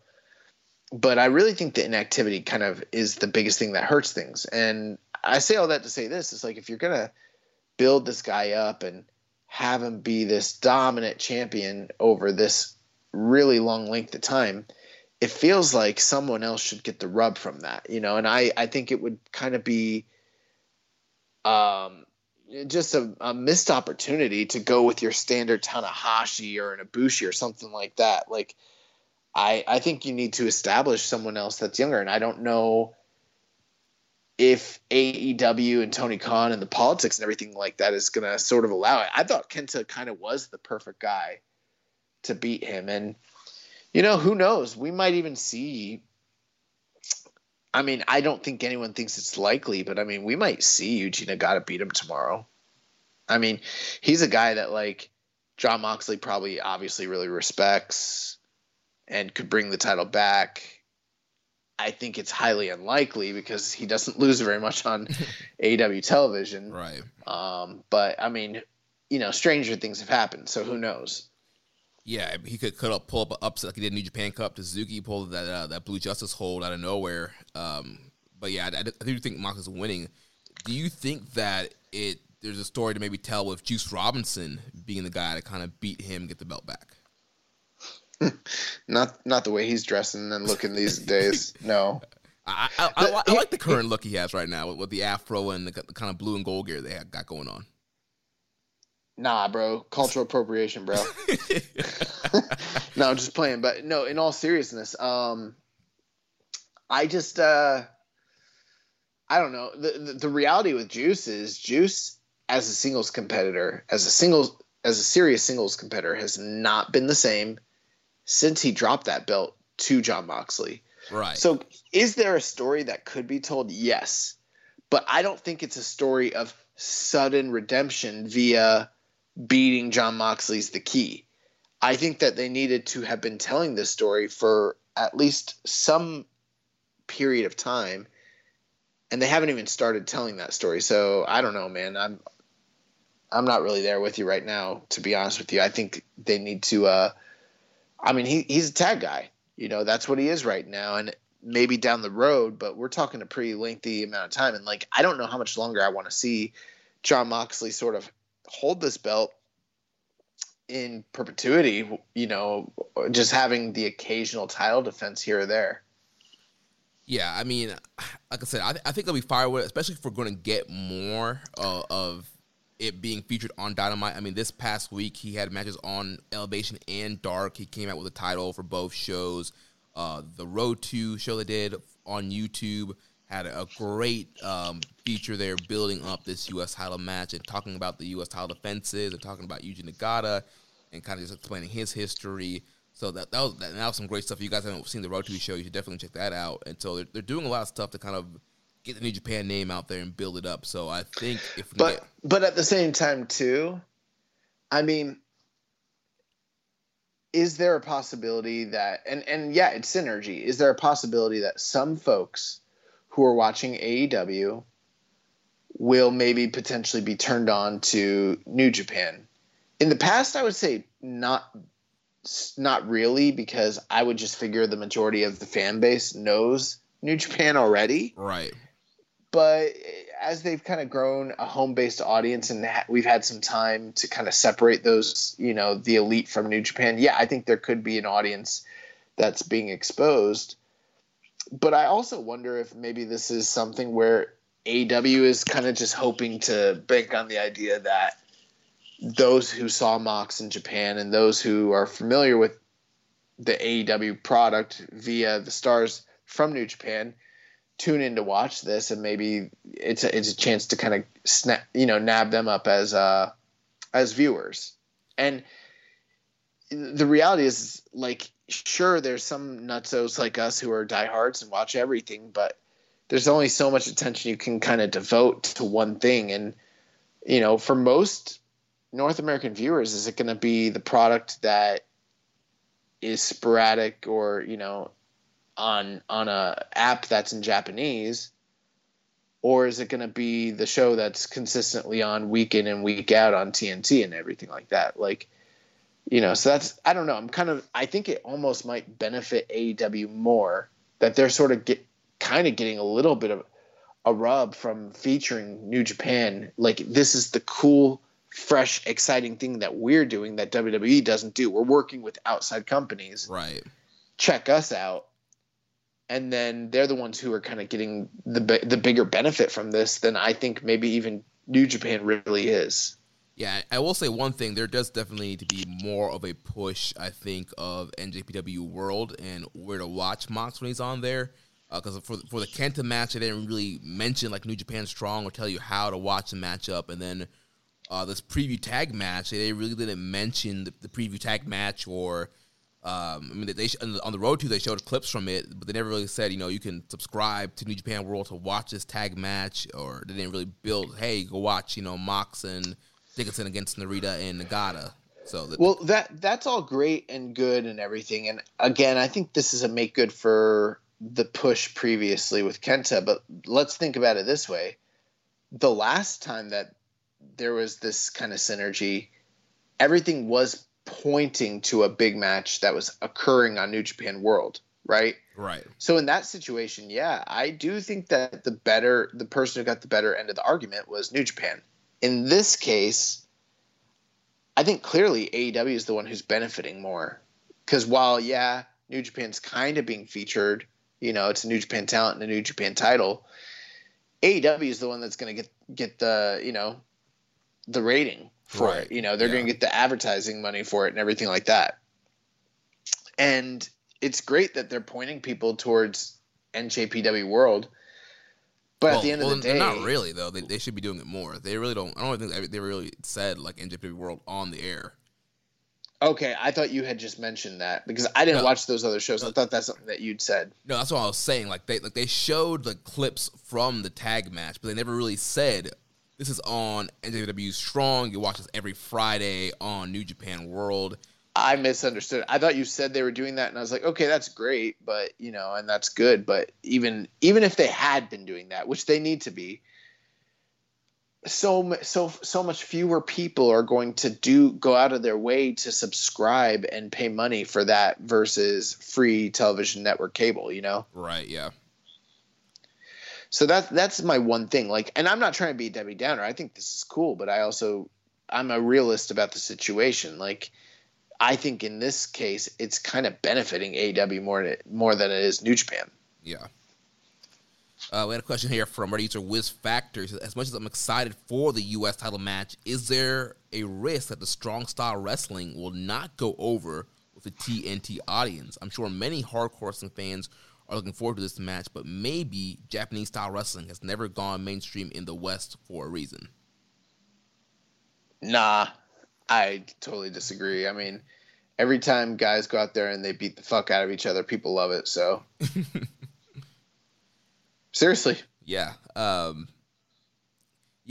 don't think this match is gonna tank the ratings at all or anything. I mean, they've done a good job in hyping it up. I think it's billed as the main event for the show. I would disagree with you there. Wait, you think it's not gonna do well in ratings? No, I don't think they've done a good job promoting it whatsoever. So, and this is where I think you and I differ. If you are watching their social media, and if you are watching the supplementary programs that they put out on YouTube and things like that, yes, they're covering it. Yeah, it's being promoted. But where's the real promotion for this company? It's on the television product. they haven't had any of those features that you mentioned in the Road Twos on the TV show. Well, I mean, last week's Dynamite, Mox cut a promo on Nagata. They did show like the clips of his like U.S. title defenses and Nagata's. They did 1 week. That's not enough. They announced it 2 weeks out, and then a week before it, they shoehorned his promo and then some footage. That's not enough to make sure that this performs well. I don't think it's going to perform that well, to be honest with you. Your average viewer who does not view the outside supplementary stuff doesn't really know who Nagata is and don't really have a strong reason to be invested in this emotionally for any real reason. Now, it might do well if the match is in fact good, you know? Mm-hmm. But I'm just telling you, like, from a perspective of someone who doesn't watch AEW, there hasn't been that much promotion for it on the actual television show, which is where the majority of people who follow the product get most of their information.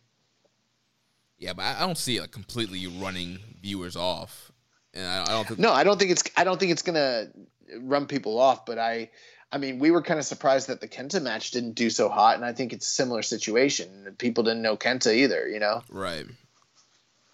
Yeah, but I don't think the strong style aspect of the match is going to like go over the head. I mean, this is going to be a live episode. There's going to be a live crowd. You're going to have a hardcore fan base that's at the show that's going to enjoy it. And I think a lot of people are going to end up enjoying this matchup. Oh, I'm really looking forward to the match itself. I think it's going to be awesome. And I think the reality is most people have a bloodlust. There is a reason why, fighting, boxing, and things like that, go over well with people viscerally is because it's not that complicated. Two guys going out there and punching each other and hitting each other and it being very snug, tight, and, you hear the pop, you hear the sound, you see the contact. That's always going to go over well with wrestling fans. Like, I don't think at all that those who are watching are going to be, are going to see the action and decide to go take a bathroom break. I think the one other good thing this match has going for it is, while, yeah, people might not know Nagata, Mox is a huge rating star. So the fact that he's in a big title match of any sort, that's still going to work in their favor. So, yeah. Should be interesting to see how everything plays out with the match and the ratings later this week. So questions from Dom Homie 101. Thoughts on the upcoming IWGP US title match between Moxley and Nagata, and is it possible that we could get a IWGP US title on an AEW pay-per-view in the near future? I wouldn't be opposed to that, but I don't know if they have the license to. Let me put it this way. I don't see Gato allowing them to book a feud for his title on their product at all. I don't see them being able to do that whatsoever unless Gato was heavily involved. That might change things, but without that aspect to it, I don't see it. Right. I feel it would have to be a situation where the guy, whoever's challenging, would have to be featured on Dynamite for multiple weeks. So it can't be the kind of random, oh, by the way, at Double or Nothing, Mox is going to face Kojima. Like, no, I think the guy would have to be on Dynamite 3 or 4 weeks, do some preview matches on Dynamite, kind of build it up, do some promos to build up for the pay-per-view. In that scenario, you're mentioning, like, if a New Japan guy of some sort were to come into the company and challenge. But, there's also the alternative. What if, like, for instance, I don't know, Ricky Starks or Darby Allin or someone like that got a shot? You know what I mean? Yeah. But this isn't like, we did see Kenny Omega defend the AAA Mega title, but like that's a title they don't give a fuck about, Yeah, right. I just don't see New Japan sanctioning or allowing anything like that to happen. Right. I feel like it would have to be a New Japan guy. Who knows? Maybe they could even agree to something like Mox Archer, like a former New Japan guy, like Mox and Archer, or maybe like Mox and Carl Anderson, somebody that they kind of have a relationship with. But they try. I think as long as Mox is not losing, I don't think it'll be as big of a deal. But I think if it's going to happen on pay-per-view, they probably would want a New Japan guy on there. Yeah. Then last question here from Rainbow Slam Pig. What is your favorite Yuji Nagata match of all time? Oh, that is a tough question. Do you have one specifically? See, I mean, this is tough because, I haven't really watched, Nagata, I didn't really watch all of his run in real time. A lot of it's been, recommended match of the week or kind of re-watching stuff or just watching his current run. But one of the matches that kind of pops up into my head, and I think a lot of people might laugh at it, but it's from the G1 2017 Yuji Nagata versus Yoshihashi. It was actually one of the first Yoshihashi singles matches I ever seen, and it made me think Yoshihashi was like super raw at the time. But that match was really an awesome match, very hard hitting. It was a great matchup. While I wouldn't say this is Nagata's best match, it's probably my favorite match is the match from January 4th in the Tokyo Dome 2004 against Kensuke Sasaki, the Bloodbath match. Yeah, we watched that as a recommended match of the week. Yeah, that match was awesome. Yeah, that match is awesome, and it does not get enough love, and it's probably the bloodiest match in New Japan history. So yeah, I mean, I could go on and on. There's a lot of Nagata matches that I like a lot, but that's, in my opinion, it's my favorite one. Yeah, I also really enjoyed the match that's the free match of the week this week, the match with Suzuki from Wrestle Kingdom. That was a pretty good matchup.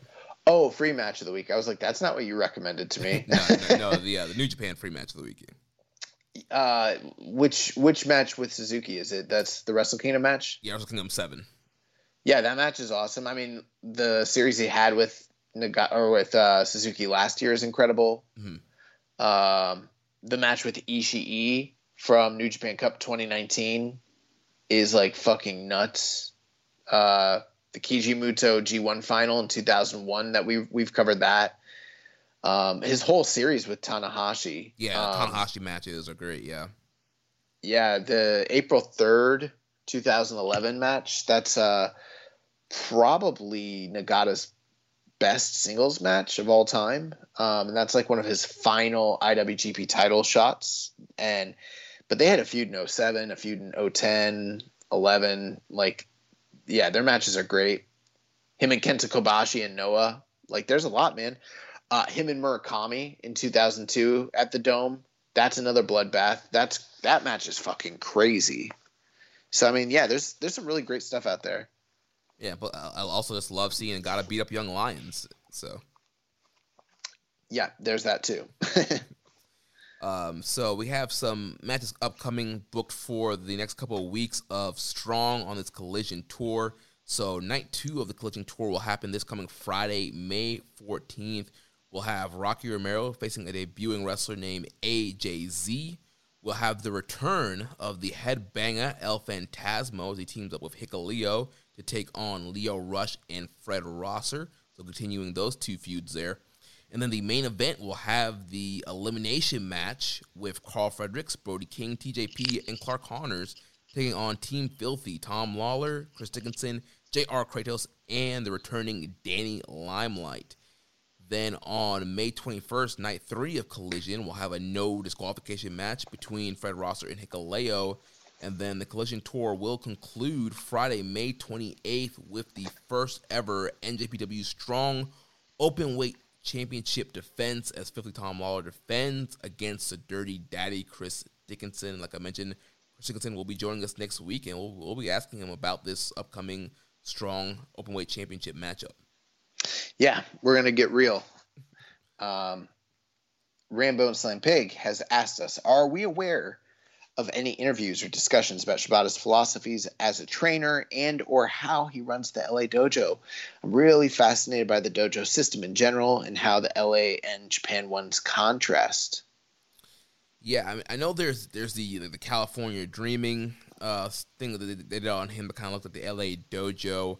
We really don't have a ton of information on kind of how he trains. I mean, we have a friend here on the Florida independent scene who attended one of the LA dojo tryouts, and just hasn't worked out for us to have him on here, but I'm sure he can probably give us a little bit more info on kind of at least the dojo tryout. But as far as like the day-to-day and kind of the differences between the LA dojo and the dojo in Japan, I'm not really sure. Honestly, because there haven't been that many interviews, I would say Google. Google's going to be your best bet. There have been some interviews, especially when they were running some of these shows out in LA around that same time when he was in the area. We kind of got some interviews with Shibata, kind of getting his insights, and then, like you mentioned, the documentary. But other than that, I mean, there's not much more that I know.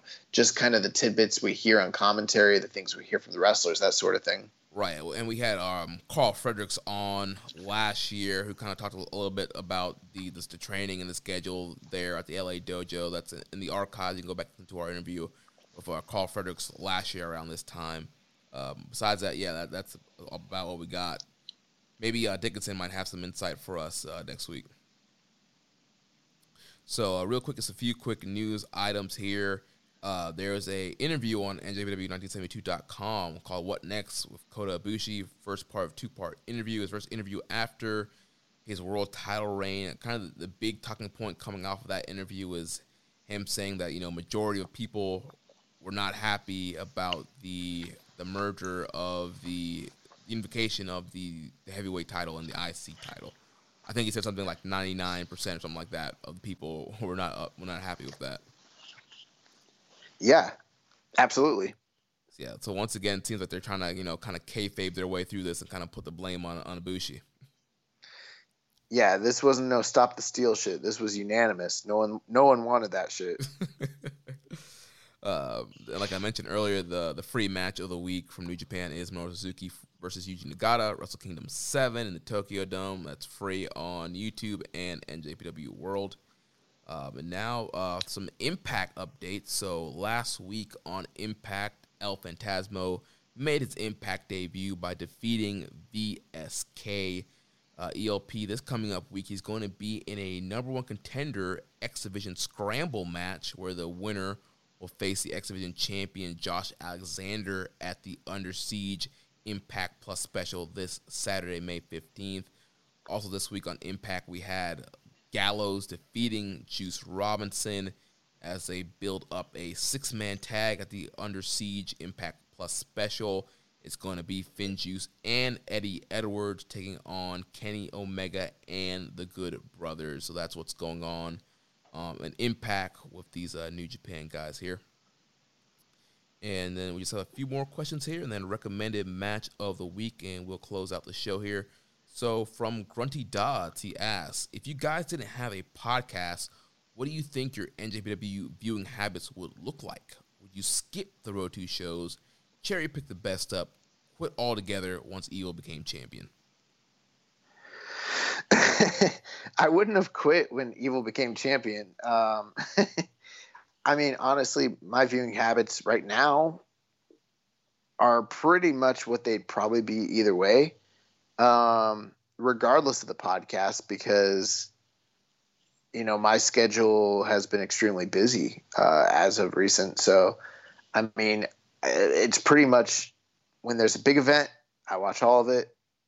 When there is like Road 2 shows right now, honestly, I'm kind of skimming through most of it unless there's a match of significance. If it's, the same Young Lions tag match, against Hanma and XYZ, Hansai member, like kind of just skimming through it, or it's just background noise at this point, like realistically, Yeah, if it's, Jado and GOD versus Doki and Tekkers for the 100th time.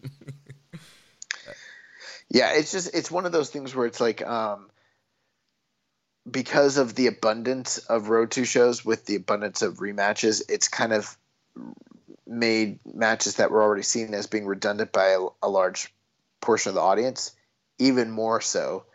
And, we're getting fewer and farther between actual progressions of the storylines because, quite frankly, very often they don't know where they're going because, they're having to kind of play it a little more conservatively because, how can they commit to a particular feud if like, but when the day comes, they came and do that, that match or whatever, what have you. So yeah, I mean, I would say a lot of these Road to shows have become more redundant. Even if we still are getting as many shows as we've always gotten, the actual amount of, quality story for a lot of these matches and the stakes and everything, that's kind of been lacking.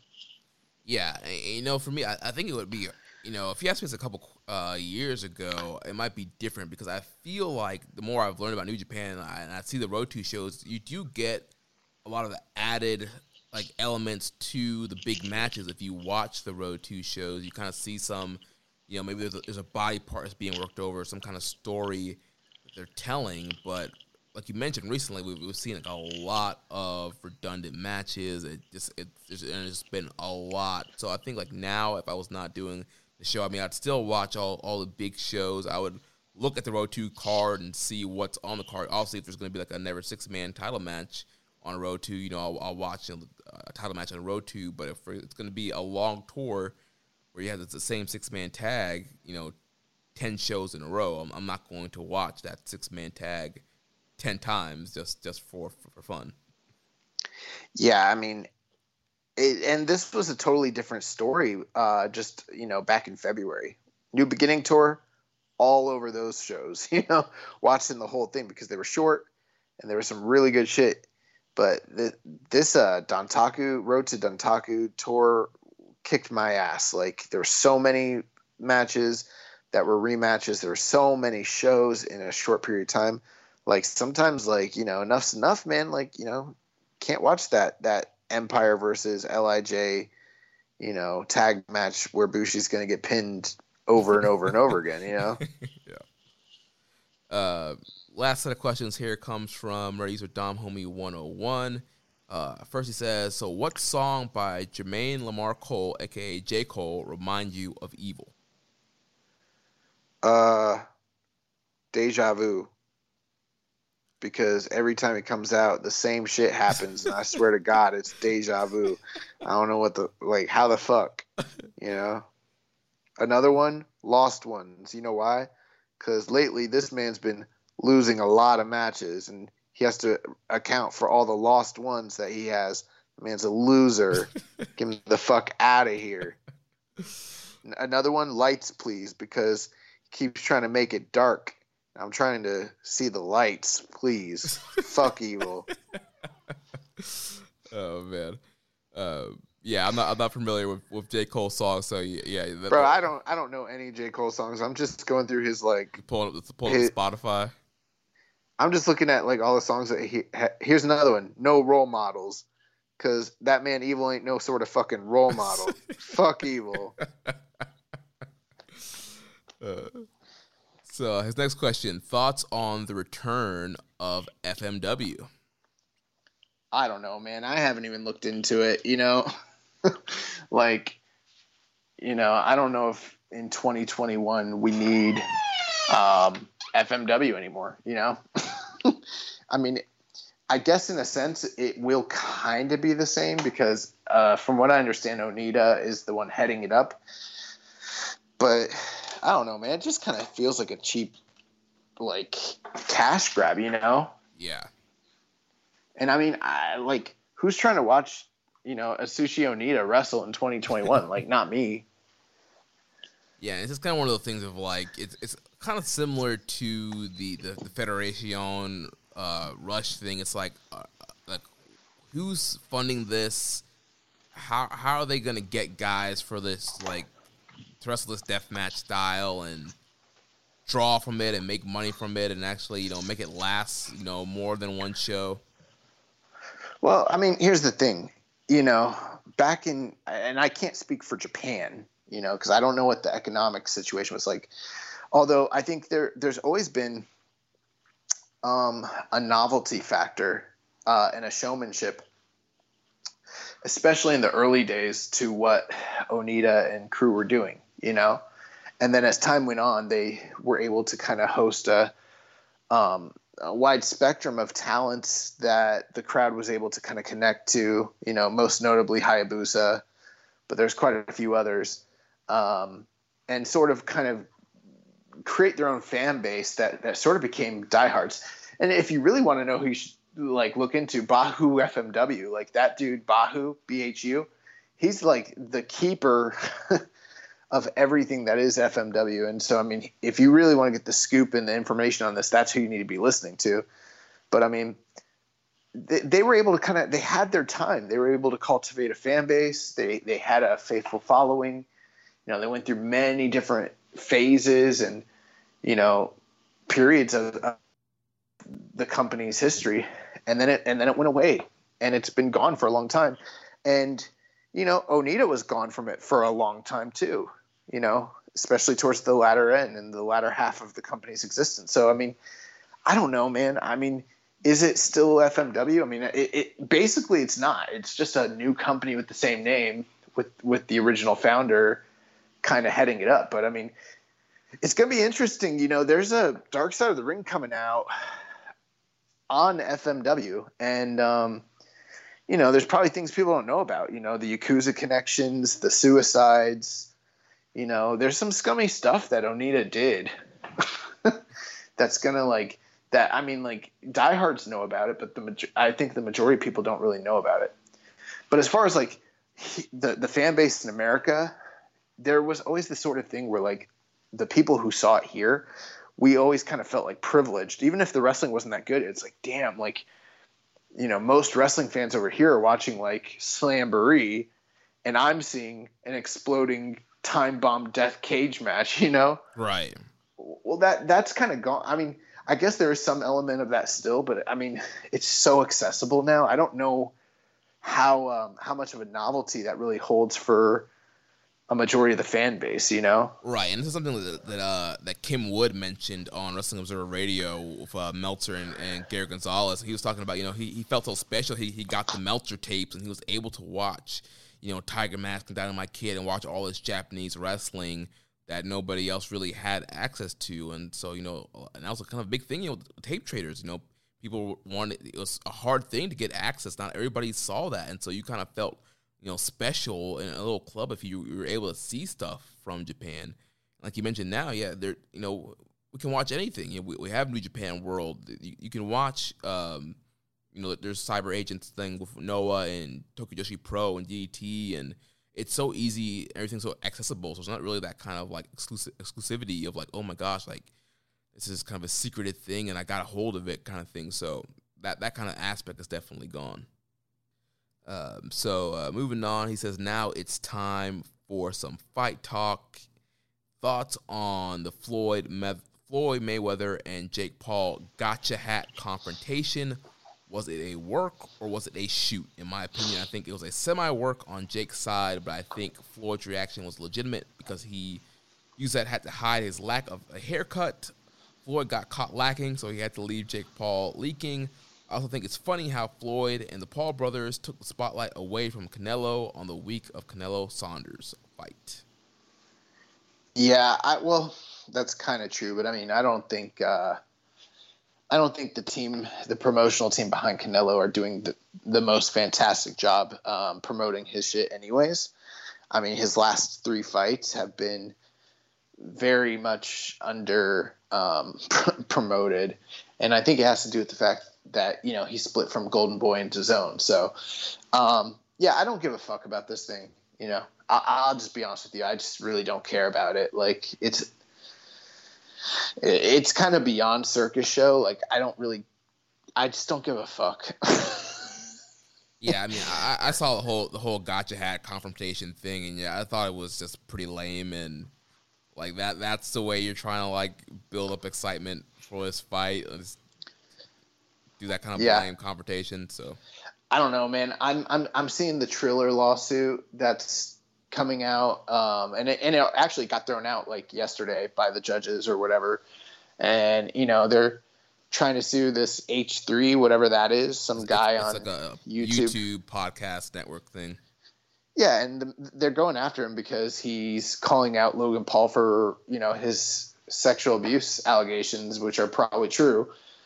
So, I mean, I don't know what to tell you, man. Like, Triller, that whole thing, for those of you that don't know, Triller was, you know, trying to create a lawsuit where they were going after reportedly every single streamer, individual person who watched the most recent Logan Paul against Ben Askren fight. They were going to sue every single individual to the maximum penalty, which was, I think, $150,000. And they were trying to get a judge to, like, you know, push forward with the case against all these different streaming sites. And I'm not saying I promote streaming illegally or anything, but what I am saying is that they literally were like trying to get like $2 or $3 billion in this like case. Yeah, and they were trying to say like all these people like working together to that it was a conspiracy. Yeah.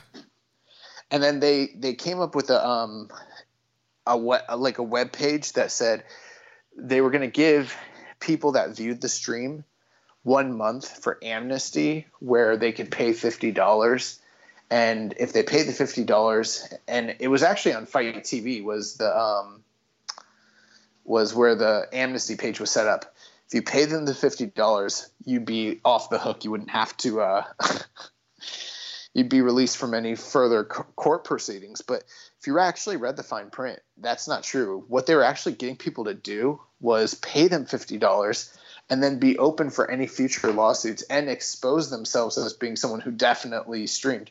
And like, to me, it's like these kinds of fear tactics are like something only a really, really shitty company does. And I'm just seeing the fights they're putting together, the business tactics they use. Triller's a fucking joke, bro. I want nothing to do with them. I'm never going to watch anything related to them. I'm going to stay far away from this fucking company because, and I mean, Mike Tyson, you know, fought in that inaugural Roy Jones fight, and like he wants nothing to do with them too. So apparently something funny happened with the money on his side too. So I don't know, man. I think those Paul brothers fucking suck. Like, and I was sad to see, you know, fucking Floyd looking old too. Yeah, he's looking rough. But to me, I've never seen Floyd not looking on point. And I'm wondering why he didn't like just shave his head like he normally does. Like, to me, it just kind of tells me he doesn't take this shit seriously, you know? Right. I think, like at all. I don't think like at all on any level. Yeah, I think for him it's just a quick cash grab. He knows he's going to tear this dude apart, and right. He's just going to get some quick money. Also, the one thing I will say is when him and Logan Paul did the face-off that I did see on Instagram, there's no doubt in my mind he fucks his kid up in one round. I'm talking about fast. That's what it looked like. Like, this kid looked like he was looking death in the eyes, and he's so much bigger than him too. So I don't know, man. Gonna give him that knockout punch he gave Big Show WrestleMania 24. Yeah. Then his last fight question here, he says, any thoughts on Canelo Alvarez versus Billy Ho Saunders fight? In my opinion, it was a fight that exposed both fighters. It exposed Billy Ho as a fighter who was just a title holder and not a true champion.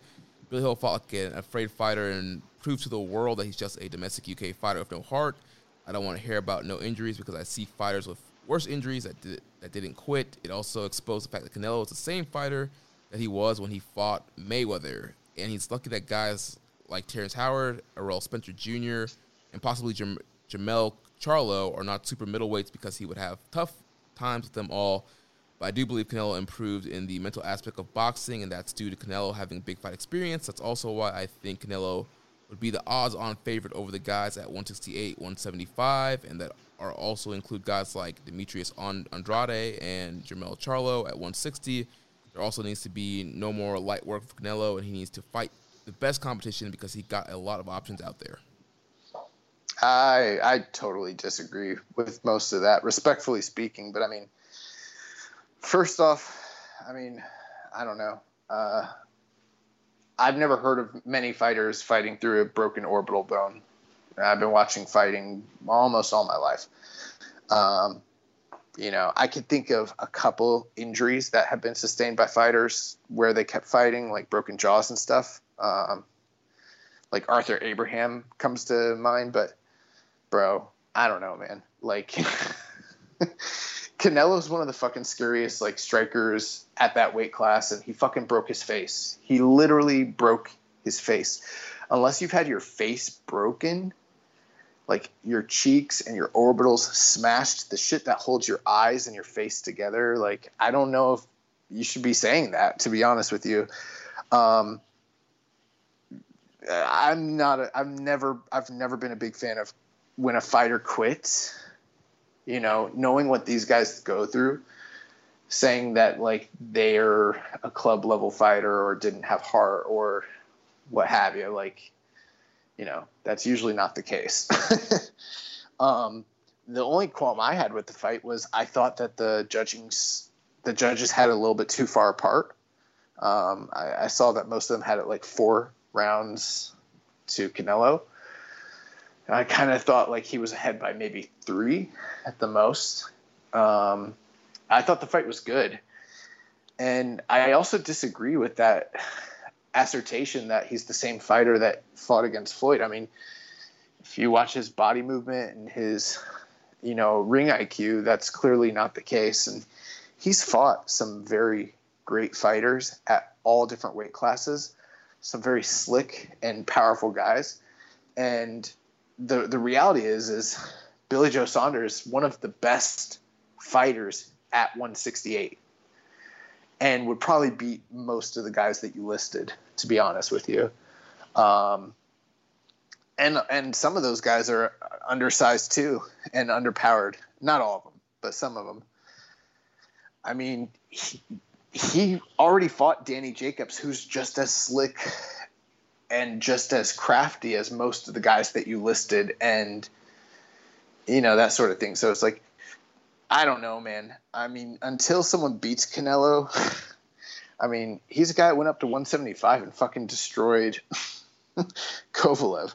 Like, he's beaten the best fighters between 154 and 160 and, you know, 175. So until someone like fucking pieces him up, like, I can't sit here and say that he's ducking it. I mean, he's not ducking those guys. If anything, I think most of them don't want to fight him. So, yeah, I mean, would I love to see him fight, like, you know, Jermell Charlo and the Charlo brothers and Jarrett Hurd or whoever? Like, sure, you know. But, I mean, he is right now unifying the 168 weight class. He just beat another world champion. He's got 4 or 5 of the world titles. He just has to fight Caleb Plant.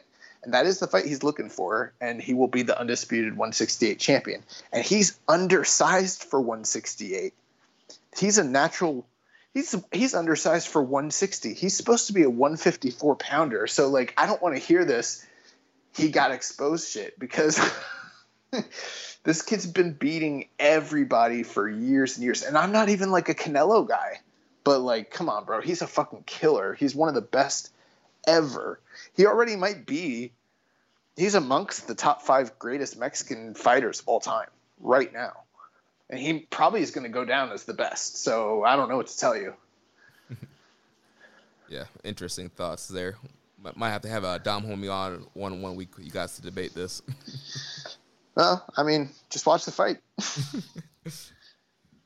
Well, last thing here, recommended match of the week. So if you listened last week, you know that I had originally picked a match that we had already watched. It wasn't a recommended match, but it was a part of the Nakamura series that we did last year. And so throughout the week, I found a new recommended match for Josh to review and talk about. And you guys also, you can watch it this week along with Josh's pick this week. But I went ahead and picked Hiroshi Tanahashi versus Koji Kanemoto, February 18th, 2007. This was for the IWGP Heavyweight Championship. Josh, what do you think about this matchup? Yeah, so I watched this match today, and I got to tell you, Jeremy, I think this might be the best pick that you have ever made for recommended match of the week. Literally. I'm not the biggest guy when it comes to, like mid-aughts New Japan Pro Wrestling, so there's a lot of like big stuff I've seen, but I'd never seen this Kanemoto Tanahashi match from the anniversary show. This match was freaking awesome. So, I mean, you had grumpy old man Kanemoto, who, you know, I think is kind of dipping his toes into the heavyweight scene, but spent the majority of his career as a junior, obviously, kind of playing like a dad role. Not unlike like a Minoru Suzuki today for reference. And then, except not as maniacal, but just as badass. And then you've got a young Tanahashi who is in, I believe, his first title reign at this time. And, you know, he's not fully accepted by the crowd as evidenced by the reactions to him. And this match just fucks so hard, bro. Like, Tanahashi's out there, you know, trying to be like the ace and the top guy in the company. And, you know, you see a junior going up against him and you're going to think to yourself like, oh, they're going to play it like a big guy, little guy. No, like Kanemoto beats the piss out of Tanahashi in this match. And it starts with flying knees and then, you know, leg kicks and then all these elbows and slaps. And like, he just starts, bro, these kicks to Tanahashi's chest. Like there's no thigh slapping going on here. Like these kicks are so fucking loud. And like Tanahashi is getting battered. It was like a real man match for Tanahashi. Yeah, this was like Tanahashi's real man match, bro. This was not unlike Shibata and Okada. Like that's kind of a good comparison. Just Tanahashi's going through it. And at a certain point, like he realizes like this man is just beating the fuck out of me. Like, you know, I can try to out wrestle him, but it's not going to be enough. Like I'm going to have to fight him. And you know, he goes toe to toe. There's one slap exchange where they're just like both going wild. Like I love this match. I love the psychology around it, the pacing. It only goes like 21 minutes, so it's not overly long. All the biggest hits, if you're familiar with Kanemoto's work, you know, he gets all his shit in. It's all violent. And then Tanahashi, you know, is just an incredible bumper, incredible seller. We see him, you know, break out some of the fabled offense that, you know, we haven't seen in years gone by. Some of the past athleticism, you know, great drop kicks and, you know, cool spinning final cut, stuff like that.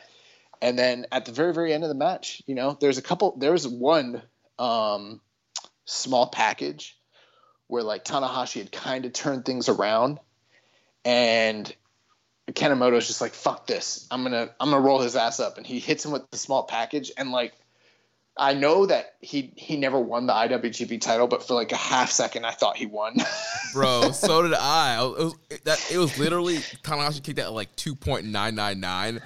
And I was like, yes. Holy crap, what a kick out. Yeah, the timing, they milked it. Like, they're just both such great performers. And, you know, they could have easily made this into a match where, like, you see Kanemoto as a no-hoper. But it's not just us watching it. It's the crowd. The crowd, for whatever reason, well, you know, New Japan was in kind of a tumultuous time. And, you know, the title had been changing hands a bit more regularly at that time frame. So, for whatever reason, they were just really behind Kanemoto. They wanted to see him win. They were really behind him. And then at the end, Tanahashi, you know, breaks it out and he's able to beat him. But we even see a kick out from Kanemoto of the high fly flow, which I don't know if that was his definite finisher at the time or if it was more of like a signature. I don't know if it's a finisher or one of his signature film or, you know, moves. But yeah, like I popped for him kicking out of the high fly flow. I was like, holy shit. And I was like, man, high fly flow has been weak since 2007. Just a great match. Such a really good little hidden gem. Yeah, if you haven't seen it, I give it high recommendations. I think I like this match better than the Kanemoto Marufuji match that I recommended a few weeks ago, which I think most people probably disagree with me. That one's a little more epic and goes longer, but this one's just like such a great little title defense. Like I loved it. Yeah, this was an awesome match, and yeah, I kind of fell in love with Kanemoto when we did the Final Countdown series and reviewed some of his matches in those finals, and so was like, yeah, let me just look up some more Kanemoto stuff. And so he saw that match with Tanahashi. I was like, well, this can't be bad. And yeah, it was just awesome main event, awesome title match. And Dave Meltzer went 4.5 on it. It's in the upper 8s on it holds up, man. Yeah, upper 8s on Cage Match. I'm also 4.5 on it. It's an awesome match. Yeah, that one definitely holds up 100%. So, you kind of got me in a late 2000s kind of mood. So wanted to throw something out there. This is actually a match that I've never watched, but it's got high recommendation, so we could both watch it. I have seen the previous match between these two from the Tokyo Dome of that January 4th that year. This is the rematch at New Japan New Dimension on March 30th, 2008. Hiroshi Tanahashi against Shinsuke Nakamura. Ooh, nice. Yeah, this is amongst the best matches ratings-wise that these two ever had. But, this is in 2008. So, I mean, you're getting a completely different version than, full-on Ace of the Universe Tanahashi and full-on, King of Strong Style Nakamura. This is, the early portion of the storied rivalry that they had with one another. So this is supposed to be the best match between the two of them from that time period. Nice. Looking forward to checking that out. Can't go wrong. Tanahashi and Nakamura, even with earlier in their career. So looking forward to checking that out. And we'll be back to review that next week. And also next week, we'll be back with an interview with the #1 contender for the Strong Openweight Championship, the Dirty Daddy, Chris Dickinson. We'll also review week 2 of the Collision Tour. If you enjoyed today's show, please consider making a donation by visiting socialsuplex.com/donate and click on the donate button under the Keeping It Strong Style logo. Make sure you connect with us on social media. On Twitter, the show is @KIStrongStyle. The network is @Social Suplex. You can follow me @Jeremy L. Donovan on Facebook. We're facebook.com/Social Suplex. You can also find us at the Wrestling Squared Circle Facebook group, facebook.com/group/Wrestling Squared Circle. On Instagram, we're @Social Suplex. On Reddit, I'm the Pro Black Guy. Just Keeping It Strong Style. Email me, Jeremy @socialsuplex.com. Check out all the other shows here on the Social Suplex Podcast Network. We have One Nation Radio, hosted by Rich Latta and James Boyd. We have the Ricky and Clyde Wrestling Show from Scotland. Grave Consequences with Caleb and Maserati. The 8-Bit Suplex with Josh number 2 and Sandy. All Things Elite with Floyd and Austin. And the Great Match Generator with Danny. Don't forget to subscribe and leave a rating and review. And we will catch you next week on Keeping It Strong Style, the ace of podcasts. Ichiban. Thank you for listening to Keeping It Strong Style. We'll see you next time.